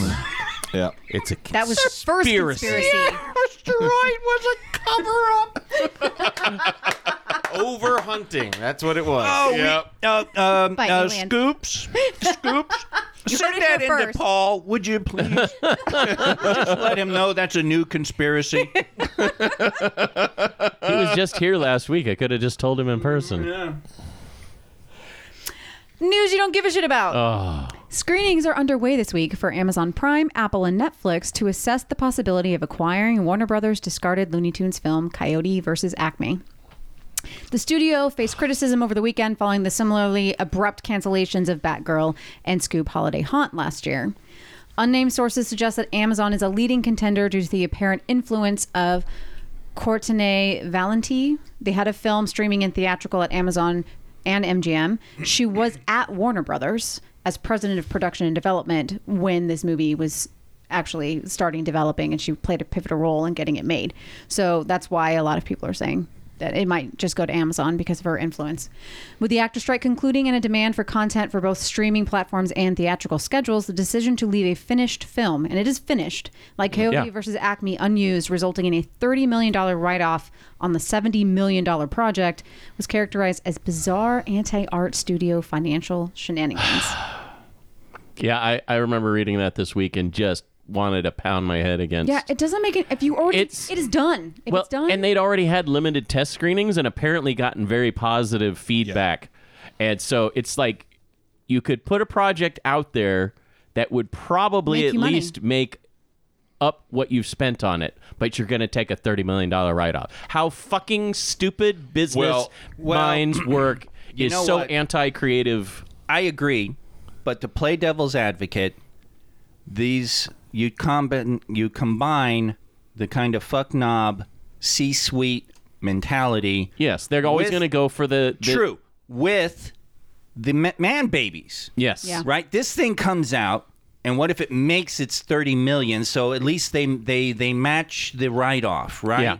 But they don't hit their 70 or whatever. Then the man babies have a field day. It's still a loss to them. And then it's just like, oh, the movie was a failure, and this and that, and so better to just write off and throw it in the corner. I'll wager you anything that's part of the logic behind that. Oh yeah, it's this risk averse modern business school mentality where if you can get a certain solid amount for something versus taking the risk of maybe doubling your money, you always go for the solid. In that case, get out of show business. That's exactly what I say. But it's the fact that all of the studios have now been taken over by the business types that have that style of schooling. It's so ingrained in their psyche that they can't see any other way to proceed. And I think what's ultimately going to happen is Warner Brothers in particular is going to see an exodus of anyone who ever wants to work at Warner They already Brothers. are. There's all kinds of creative talent that Chris are Nolan for one. Yeah. They're all leaving for other studios, but the problem is they're probably going to run into the same roadblocks at a lot of these other studios. But for now, there's a dearth of creative types at Warner Brothers. If I was authoritarian of the U.S., I would definitely kill writing off your movie by not releasing it. Yeah. Or how about this? We can find a happy medium. You can write off your movie, but then it goes into public domain and free to watch for everybody. Yeah. Or you can write off the difference. So release it and it makes X amount, and if that's like... Well, they already do that. That's the creative accounting practices. Well, it's not even that creative. If you make something and you release it and it doesn't make any money, you get to write off that production cost. Well, then fuck. Yeah, no, the whole thing is completely stupid. Well, that actually brings up a good point. Now with the change in the corporate mentality in a lot of the studios, Warner Brothers specifically, because the last version of the Hollywood Economist that I read doesn't account for these differences in running the studios as businesses.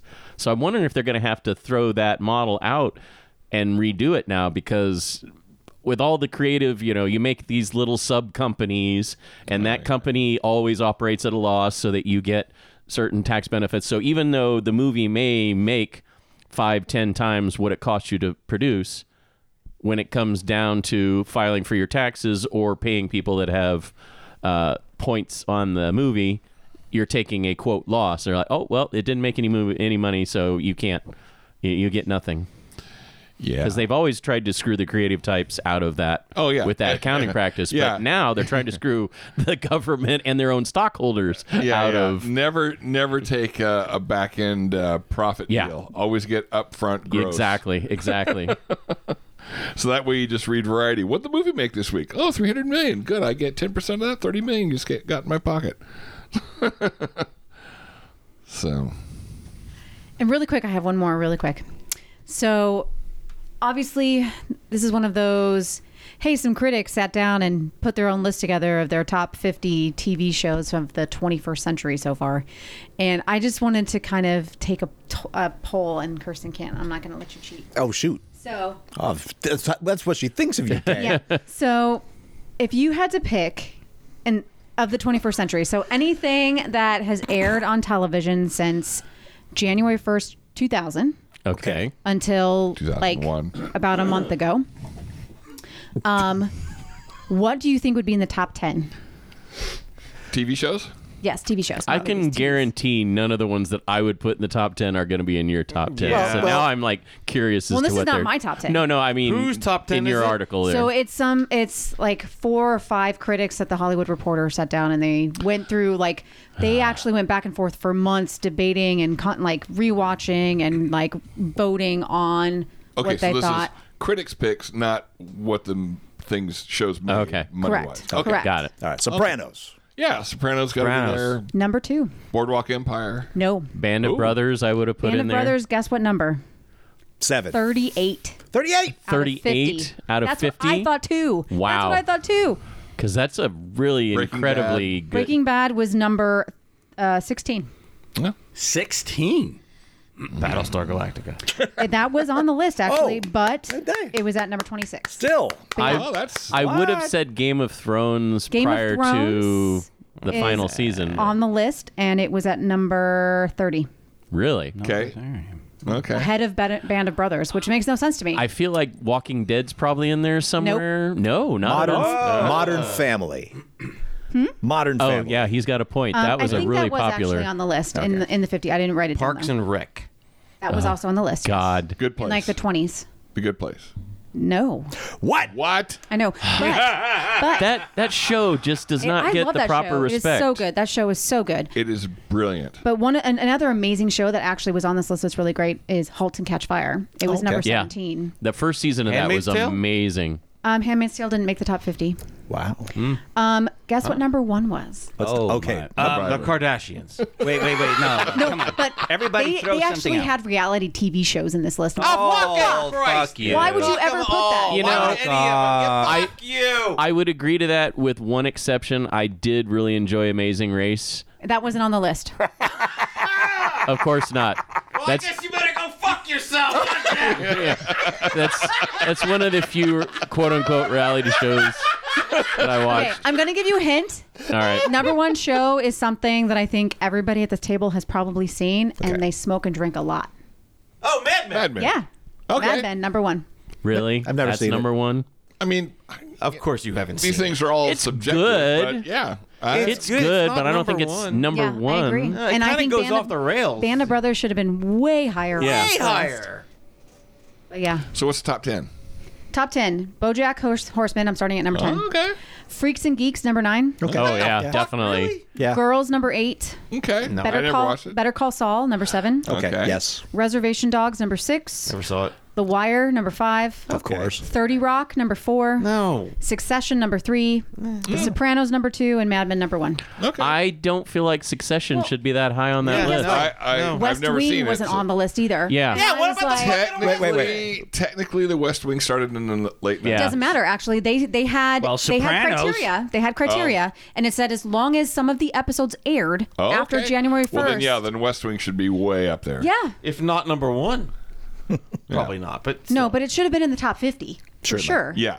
I could have you Oh, you it said should be West in the top Did you 20 say at least? Did you say Westworld? West No, Wing. West Wing. Oh, West Wing. Westworld should be Season on. 1, Westworld was really good. Season but, one, Yeah, season 1. Yeah, that's the only one. But that devolves whole very quickly. so what they did was it's kind of like they reviewed anything, and you couldn't consider any of the seasons of a show prior to January 1st, 2000. So like that Okay. couldn't affect That- how that- you. That might be why the West Right. Wing. Because I don't. 'Cause But Sorkin left. so like for Westworld, they would have thought the whole thing. It wouldn't Yeah. have just been for this season. It's this number. It It would have really been. did fall apart Yes, in it season did. 2. Is there criteria or something? Yeah, there is. They She had. said they had criteria. Yep. So But what is it? okay, I will read the criteria really quick. Did you not see her go and say, okay? And then you. Yeah. And, So and Kirsten, thank you for not cheating looking at the list. Yes, thank you, Kirsten. He's like, I can't even see it from here. No, I can't read that. Guys. It's like 3-point type, and I'm. Oh. okay, the first one obviously, like I said, it had to air January 1st, 2000 or later. Okay. And if a series was over that on a hump, it could still be considered, but the seasons prior to that could not be considered as part of its score. Okay. The next parameter was so they excluded most international television because most Americans, sample size wise, don't get a good sample of like all of the offerings that you fine. could see. So they only included English language options. Okay.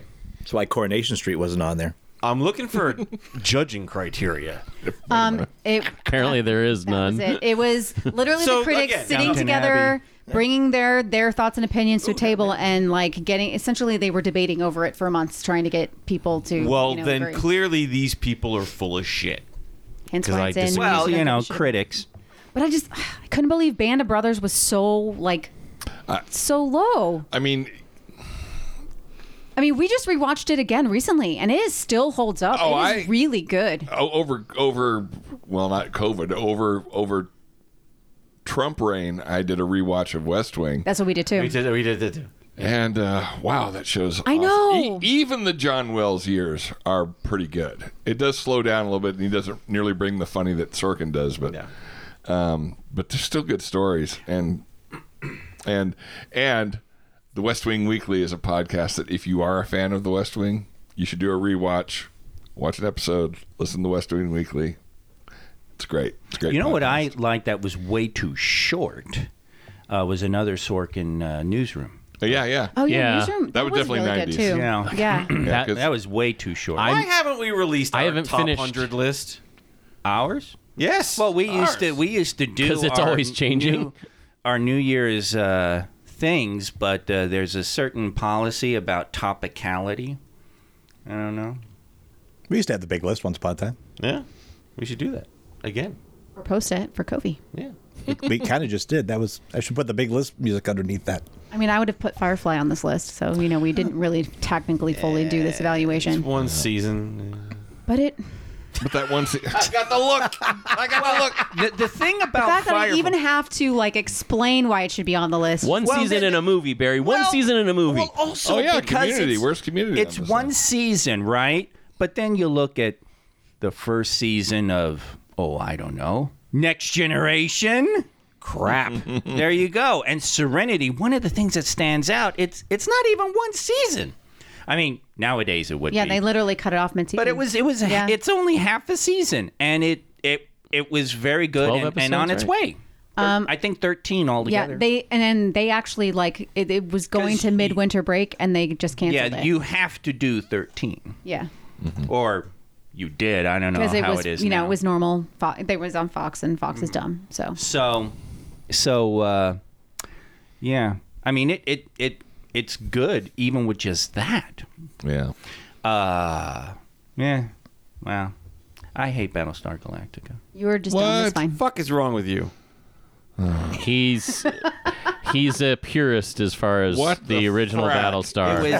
Yes. It was after 1987. I just Oh, he's possessed by the ghost of Vernon. That's both the problem. both series are good on their own stance. although I am a Katie Sackhoff fan, so Yeah. there's Where's Longmire on that? Yeah, Longmire. Yeah, it was on this list. I Or love Justified. Justified. Hell on Wheels. The Shield. Oz. Didn't you guys just Shield. love Oz? Yeah. Star Trek Actually, no, the Shield was Discovery. on the list. It was on the list. I remember seeing it. Strange New World. I'm changing Where's my Lower idea. Decks on that fucking list? I'm changing my idea. Now I want our top 10 list of sandwiches. Weekend Geek. Yay! Way to cut me off, yet. I did have a hot Bobby today, which was pretty awesome. Yeah, I tried the hot Bobby. It's Loki good. likes the cold Really? one. You don't think so? They're doing Sandwich Shock right now. It's more like leftover turkey dinner leftovers. And that's why he likes it. I like that. Hot Bobby. No. He stole Hot Pockets. You didn't hear that? I guess I heard it. That's why I said no. I want some You hot see him on. You see, the way it works is No, the train don't say moves, that, not because then I the gotta give station. Paul $1. This year's Golden Joystick Awards took place in London, Shut as up. well as Shut live, up, Kirsten. Just shut it. as well as live streamed around the globe. The show, which is now in its 41st year, Wow. recognizes the talent present across all video game industry. This year, it's Larian Studios' Baldur's Gate 3 that's taken home the most awards, picking up a record-breaking 7 joysticks, including Game of the Year, and Larian itself taking home Studio of the Year. Kirsten can't even react because all he's got is dirty thoughts. Yeah, he's penis. That's all you're thinking about, penis. That's all you ever think about. Really, you got an obsession. I mean, men in general do. It's just something you guys just It's our do. dumbstick. You just do it. So the winners are best You could storytelling. say joystick. Yes. The best storytelling went to Baldur's Gate 3. No shit. The Still Playing Award went to No Man's Sky. Huh. I have to absolutely agree with that. Really? That is the most amazing redemption arc of a game I've ever Okay, seen. redemption arc, yes, but still playing, I'd say would go to Civ 5. Have you? Wait, no. But here's the wait, thing. no Birth of the Federation on that still. Stop with that. Steve. Stop trying to make Birth of the Federation happen. And here's Let why. it go. Here's why not Civ 5. Because they made Civ 6 and now are just supporting that. And fuck Civ 5, according to Firaxis. No Man's Sky, they are still actively updating that game regularly. Every few months, adding new content. I know, Now, that's do you go back to No Man's Sky every now and then just to kind of check in Yes. and see what's going on? Okay. Yes, I do. And I have figured, a great time but- every time I do. Absolutely. It's a better game than it ever was, and I liked it when it first came out. He had so much fun with that. Yeah, I remember watching him play it. It's fascinating. Best Visual Design, Baldur's Gate 3. Best Game Expansion, Cyberpunk 2077, Phantom Liberty. That's Didn't that game not do well? another game that has been, like, once it was released, really kind of got some bad stuff. I enjoyed the original game. It was pretty good. It's very much a sci-fi Skyrim kind of thing. However, they have been constantly updating, fixing, and making better and adding new content, and apparently this new add-on is balls to the wall awesome. At least according to the things I've read. Yeah, it's one of those games where I know I would enjoy it, but I'm going to wait a few years. Then I'll play it. It's been a few years now. I'm going to wait another year. It's been a long road. Barry. Best indie game, Sea of Stars. Best VR game, Horizon Call of the Mountain. Best multiplayer game, Mortal Kombat 1. What? Right? Of all the... That just came out. Right. And also, when you think...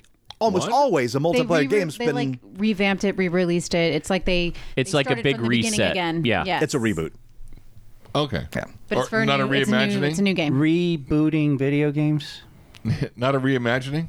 Not a. Setting it back to 0. They set it back to 1. Requel. Not a remake.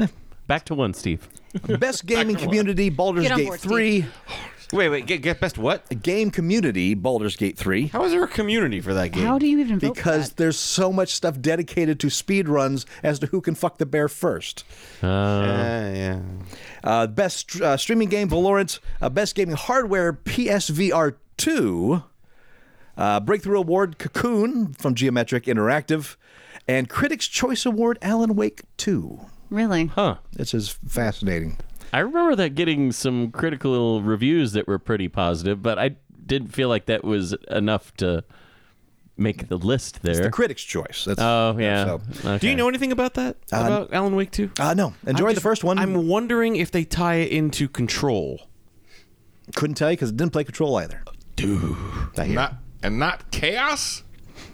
My favorite category, game. Nintendo Game of the Year, Legend of Oh, Zelda God. Tears of the Kingdom, because apparently Nintendo needs its own category, otherwise it doesn't win things. It's because it's a shit console. For I said it. Yeah. I'm stand by it. for real with ya. gamers Disney is restructuring all things at the studio. because of the Hulu mandatory purchase thing. Because of all sorts of crazy shit. During the company's recent quarterly earnings call, Disney CEO Bob Iger revealed that he will have a more day-to-day involvement in the studio's theatrical slate to ensure that the upcoming projects are as well executed as possible. He explained, quote, "Recently we did have 4 really strong titles, and for the top 10 of the past year, led by Avatar: Way of the Water, of course, but there were other successes too," Iger continued. That said, as I looked into our overall output, it's clear the pandemic created a lot of challenges creatively for everybody, including for us. In addition, at the time the pandemic hit, we were leaning into a huge increase in how much we were making. And I've always felt that quantity can be actually a negative when it comes to quality. I think that's exactly what happened. We lost some focus. And so, working with the talented team at the studio, we're looking to and working to consolidate, meaning make less, focus on quality. We're all rolling up our sleeves, including myself, to do just that. We have obviously great assets, great stories to tell from the assets that we either have or that we purchased, and I feel really optimistic about that slate going forward, which is going to be a balance between really strong sequels and some very, very popular titles, as well as some good original content, starting with Wish, unquote. So Disney's upcoming slate includes Wish, hitting theaters this month, November 22nd. Kingdom of the Planet of the Apes, that hits theaters on May 24th. Inside Out 2, expected June 14th. Lion King, July 5th. The Amateur has a release date of November 8th. And the Marvel Cinematic Universe entries include Deadpool 3, Captain America Brave New World, Thunderbolts. The studio's live-action remake of Snow White, however, has been delayed to 2025 because of the strike. Yeah. So other things. Yeah, this whole thing with Disney, the next proxy fight they're dealing with that It's- activist investor Nelson Peltz, is it? yeah, that's Well, have you heard the latest though? Ike Perlmutter has Yes. basically sold off his shares. Well, he gave the voting rights to. Yes. He doesn't actually let go of the ownership. So he just gave the voting to this guy who's there. yeah, to but he destroy tried to Disney. do it all shadowy and stuff so that his name wouldn't be attached to it. But lo and behold, Can't they vote him investigative off the board? journalist, he's not on the board anymore. Perlmutter is, by all says intents and purposes, out. Mad whopping. But batch because of shares. because of the Marvel purchase, he has a lot of shares that are voting shares, and so Can't they Dilute them. Not unless he's Nope. not unless he sells. That's the way stock markets works. But yeah, this Nelson Peltz is trying to start another proxy battle. You know, what is it, 6 months removed from the last one? Because he's trying to get seats on the board, and they're basically trying to force more of this stupid growth model that is not sustainable. So Disney is still making profits, even though they're making all these mad cuts. They're forcing, don't get me wrong, I have no love for Bob Iger and all of this, because he's part of the problem now as well, but they're trying to force him into doing all these cuts in production, cuts in staff, trying to get him to sell off assets because they want to continue this stock growth model that is just not sustainable. I had a great economics professor once who talked about sustainable growth. Yeah. And he said, let's look at a business as if it was a baby. Yeah. If you have a baby and it doubles in size in a year, that's awesome. Yep. If that continues, you're going to have a huge massive problem. baby by the time it's 18 years old. It will be bigger than your house.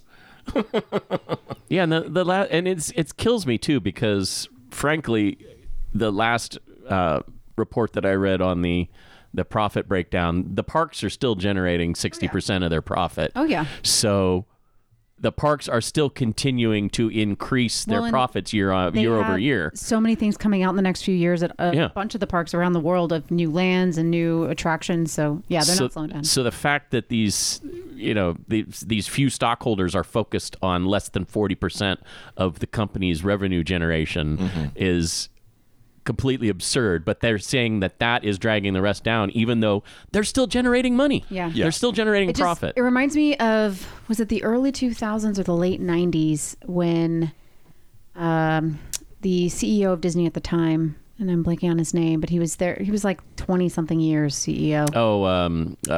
Eisner. Eisner. Yep. Yeah. And they started, it's when they started just making the second and the third and the fourth and the fifth of the animation movies that all went straight to DVD, right? Most people never saw even the sequels of like Aladdin 2 or Lion King 2. Like, I remember selling those. And they were just churning and burning them out because he felt like, if the content's there, people will pay. It's Disney, Yeah. But it was crap. Like, they were putting out way too much content in way too short of a timeline and not focusing on the details enough to make it good quality content. And that's what they're trying to do. And I get it. Like, some of the choices may not be what everybody agrees with. And I think some of us probably disagree with some of those choices, but that's essentially what they're trying to do, is make sure that what they end up putting out has good attention, has good quality, and is what they want from what it is they're trying to present to people. I can tell you from my tour at the studios this last week, they are putting a huge amount of focus on the upcoming movie Wish, because that's their big 100th celebration. It's original animation series, story. It's an original story, and it is to celebrate Disney's 100. They're combining all the different animation techniques that Disney has used throughout the 100 years they've been around. I noticed that in the trailer. So they have hand animation, they have the CG animation, they have the hand coloring, they also have the digital coloring. They're doing everything that they've done up to this point and combining that together in this film to see if it works as a tribute to the 100 years of Disney. But they're banking heavily on it. I mean, it was everywhere on the lot. It was everywhere around the lot. And that's kind of got me scared because, from the trailers, it looks good. Yeah. The trailer was the first time I heard of it. Really? Yeah. That's the first I heard of it. Yeah. I had seen a teaser trailer a few months ago. Was the first, yesterday was the first time I heard of it. That actually probably is why another reason that they released the Marvels 2 weeks before, because they really want to focus on that film for Thanksgiving weekend. That is the Thanksgiving when release. Families are together and people want the kids out of the house after they've been home for multiple days and they want to go see a film. And this is a more family friendly for like all ages than Marvels was, because Marvels I think is PG-13, right? Do you remember? Probably. I don't remember. Because they do say shit a couple of times. Yeah. So. And then they do have Flurkins. Yeah. Kind of scary. And Flurkins, Flurkins are pretty... Violence and alone nowadays, you can get a PG-13. Yeah, exactly. The trailer, man, it didn't impress me. I'm really interested, but I love Disney animation films, so I'm looking forward to seeing it. What Jeff said about all the different techniques intrigues me far more than anything I saw. Story. Well, you know where I found that out? I found that from the tour. They're not doing that in any of the promotional material up to this point. Oh, that's a bad move. Exactly. I think that's stupid. I think that's the most valuable tool they have in the promotion for this. Do it if they're afraid to talk about it. Exactly. I don't know that they're afraid. I think once again we are seeing the fallout of these strikes. They've had nobody to go out there and be a mouthpiece. That's true. That too. That's true. That too. Yeah. None of the voice actors have been able to say anything about it. Okay. I mean, and hell, so I didn't even find out. Show they can say, and here's the thing about this movie. Yeah. They're using every technique, every animation technique that Disney's used over the past 100 years. But we've never had that mouthpiece. It's such a unique way to approach this. And especially for celebrating 100, I'm surprised they haven't made that the trailer. Yeah. Yeah. I mean, maybe they will as we get closer to the release. I mean, it's 2 weeks. But yeah, exactly. That's what I was just going to say. We're very close, and we're just it's a week and a half now. Yeah. Actually, it's not. If they open it on Wednesday, it's not even a week and a half. And if you're listening to this on the day of the podcast, that's already fucking done. What the fuck? It's a week away. It comes out tomorrow. Is there singing and dancing? It's Wish. It's Disney. Of course it's Disney. Pass. You're what? He's just an asshole. It's fine. Everybody just knows this. Barry, he's just an asshole. Even Barry knows this. Oh my I'm god! just an asshole. Oh my god, you guys! I'll come over this table. No, you won't. You'll have to climb up the height to get it to it first. There's something we can't let Barry know about. Oh. What? Oh. Yeah. Oh. Yeah. What about me? Can you let me? Oh, yeah. You'll. Yeah, go see Marvels. Yeah, go see Okay. Marvels. Awesome. Yeah. Yeah. Oh, and just a real quick note on that whole thing. I have started watching The Gilded Age. So, I watched the first and of- dancing. So there Yeah. you go. I watched the first episode too. I don't know what's going on, but I don't like it. Yeah. I was real quick. Gilded Age. It just occurred to me watching this season. Julian Fellows and his production team must love Broadway musicals because of the cast of that show. Ah. Well, and also like they're focusing on the opera this season. Right. So. Right. But I mean, you got Kelly O'Hara, you got I'm sorry, Donna Murphy, you got Christine Baranski, you got Nathan Lane, you got Yeah, Vlarg. you got all these. Baranski. You got Patrick Page. Patrick Page. I want Patrick Page's voice. Shake it off, Barry. Shake it off. Why are you shaking it off? Write to us. Comments at geekshockpodcast.com. And I want to thank our Tier 1 members, Sir Choms, Highland Scoop, Chad Wilson, Ambivalent Hoax, Richard Bruin, Scoopatron, Mandy, Sour Matty D, Jacob Flora, Multiverse Tonight, Scully, Mr. Dumbledave, Froyog Softserve, Gil, Matthew Bates, A. John B, Diggs McSmiggs, Eraserhead, Kingvald, Elizabeth W, and Mr. Sticky Pants, and of course, Gomer Geek for winning this week's prize. Big winner! Big winner. Oh, it's medium winner, really. And our Tier 4 members, Deb Chicken T, dinner. David Farrar, J.R. Conkle, and our Tier 5 members, Jeff Harris, Aussie Matt, Mad Martron, Glumley, Atomic Gumby, Mad Martron. It was great seeing you this last week. We did hang out for a So little Too bad we sorry to missed miss you. it. So sorry I missed it, buddy.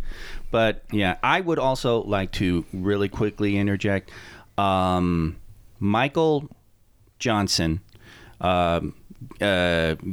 Shock Monkey, who has supported us. He actually was the original admin creator of the Lair. He is experiencing some very intense financial problems. His fiance has gone through some surgery, multiple surgeries actually, and he is really, really under a lot of financial pressure. And so he has posted a word about a GoFundMe in the Lair, as well as I think he did a share, or somebody did a share with the podcast page on Facebook. Or he made I can't remember exactly how that worked out. But you can find him on the Lair. You can find him on the Lair. Please, if you can. And I'm personally asking this because he's helped me in the past, and you guys have always been kind and generous when I've needed help. If you can do anything to help Michael, look up that GoFundMe, look up his information, and help him if you can. I'd really appreciate that. He's been an ardent supporter of us for a very long time. So please support him. Thank you. And until next week, I am Master Torgo. 80s Jeff. Commander K. I don't like musicals, Vlarg. With Professor Biggs. And Deb. We'll talk to you next week. Oh, in my God. Geek. The and credit is mine. You were not allowed to take it, and you totally were waiting to see if I would No, talk no, first. no. I just love the side eye look that she was giving you there. Just like waiting for you. She's like, Steve? And you could feel the pause and tension in that moment. Indeed. No, I was having a Big Bang Theory bloopers moment. What? Ken, I've been watching Big Bang Theory bloopers, and there's a whole bunch of scenes of people going, line, line, line, line, line. Oh, am I next? Yeah. Tons of blooper stuff, actually. Also, because of the whole Matthew Perry thing, people have been throwing up tons of Friends bloopers. And I was talking to Steve. I actually bemoaned the loss, the passing of the live action, live film sitcom. Yeah. Because I have to say, watching those gag reels when the audiences are just laughing their asses off as the actors are flubbing and, dealing with stuff is just like, oh, because, I'm already not acting. But now even if I get into it, I'll never experience that. Did they have any of the behind-the-scenes stuff, like when they're actually sticking to their lines, but the joke is hitting hard and the audience and the producers are just dying? Because I've seen some of those on Big Bang Theory where they can't keep it together and they're rolling on the floor. Even Friends had some of those moments where Mostly it's the bloop. The most hilarious, the one that fucking killed me, is this thing where Sheldon comes in with a big batch of papers, and he throws it into the air, and the papers just fill the stage as they come down. And one sheet comes down and sits on his shoulder and the side of his head. And it was a blooper, but they left it in. He powered through it, right? Stayed in character, and they actually kept it in because it was friggin' hilarious. So, in fact, Big Bang was one of the last ones filmed before live studio. Frasier right? is Frasier. Frasier, the current one. Yeah. The current one. The current one is. I mean, Really? it's not completely dead, but Are they ever going to go back to Cheers or what? He's back in Boston. Why would they not? Those sets were struck a long time ago. I guess we'll find out. yeah, I don't. Yeah. And the actual Cheers looks nothing like the set. Yeah. I know. It's a tiny little bar. Tiny little bar. Yeah, I was in that airport.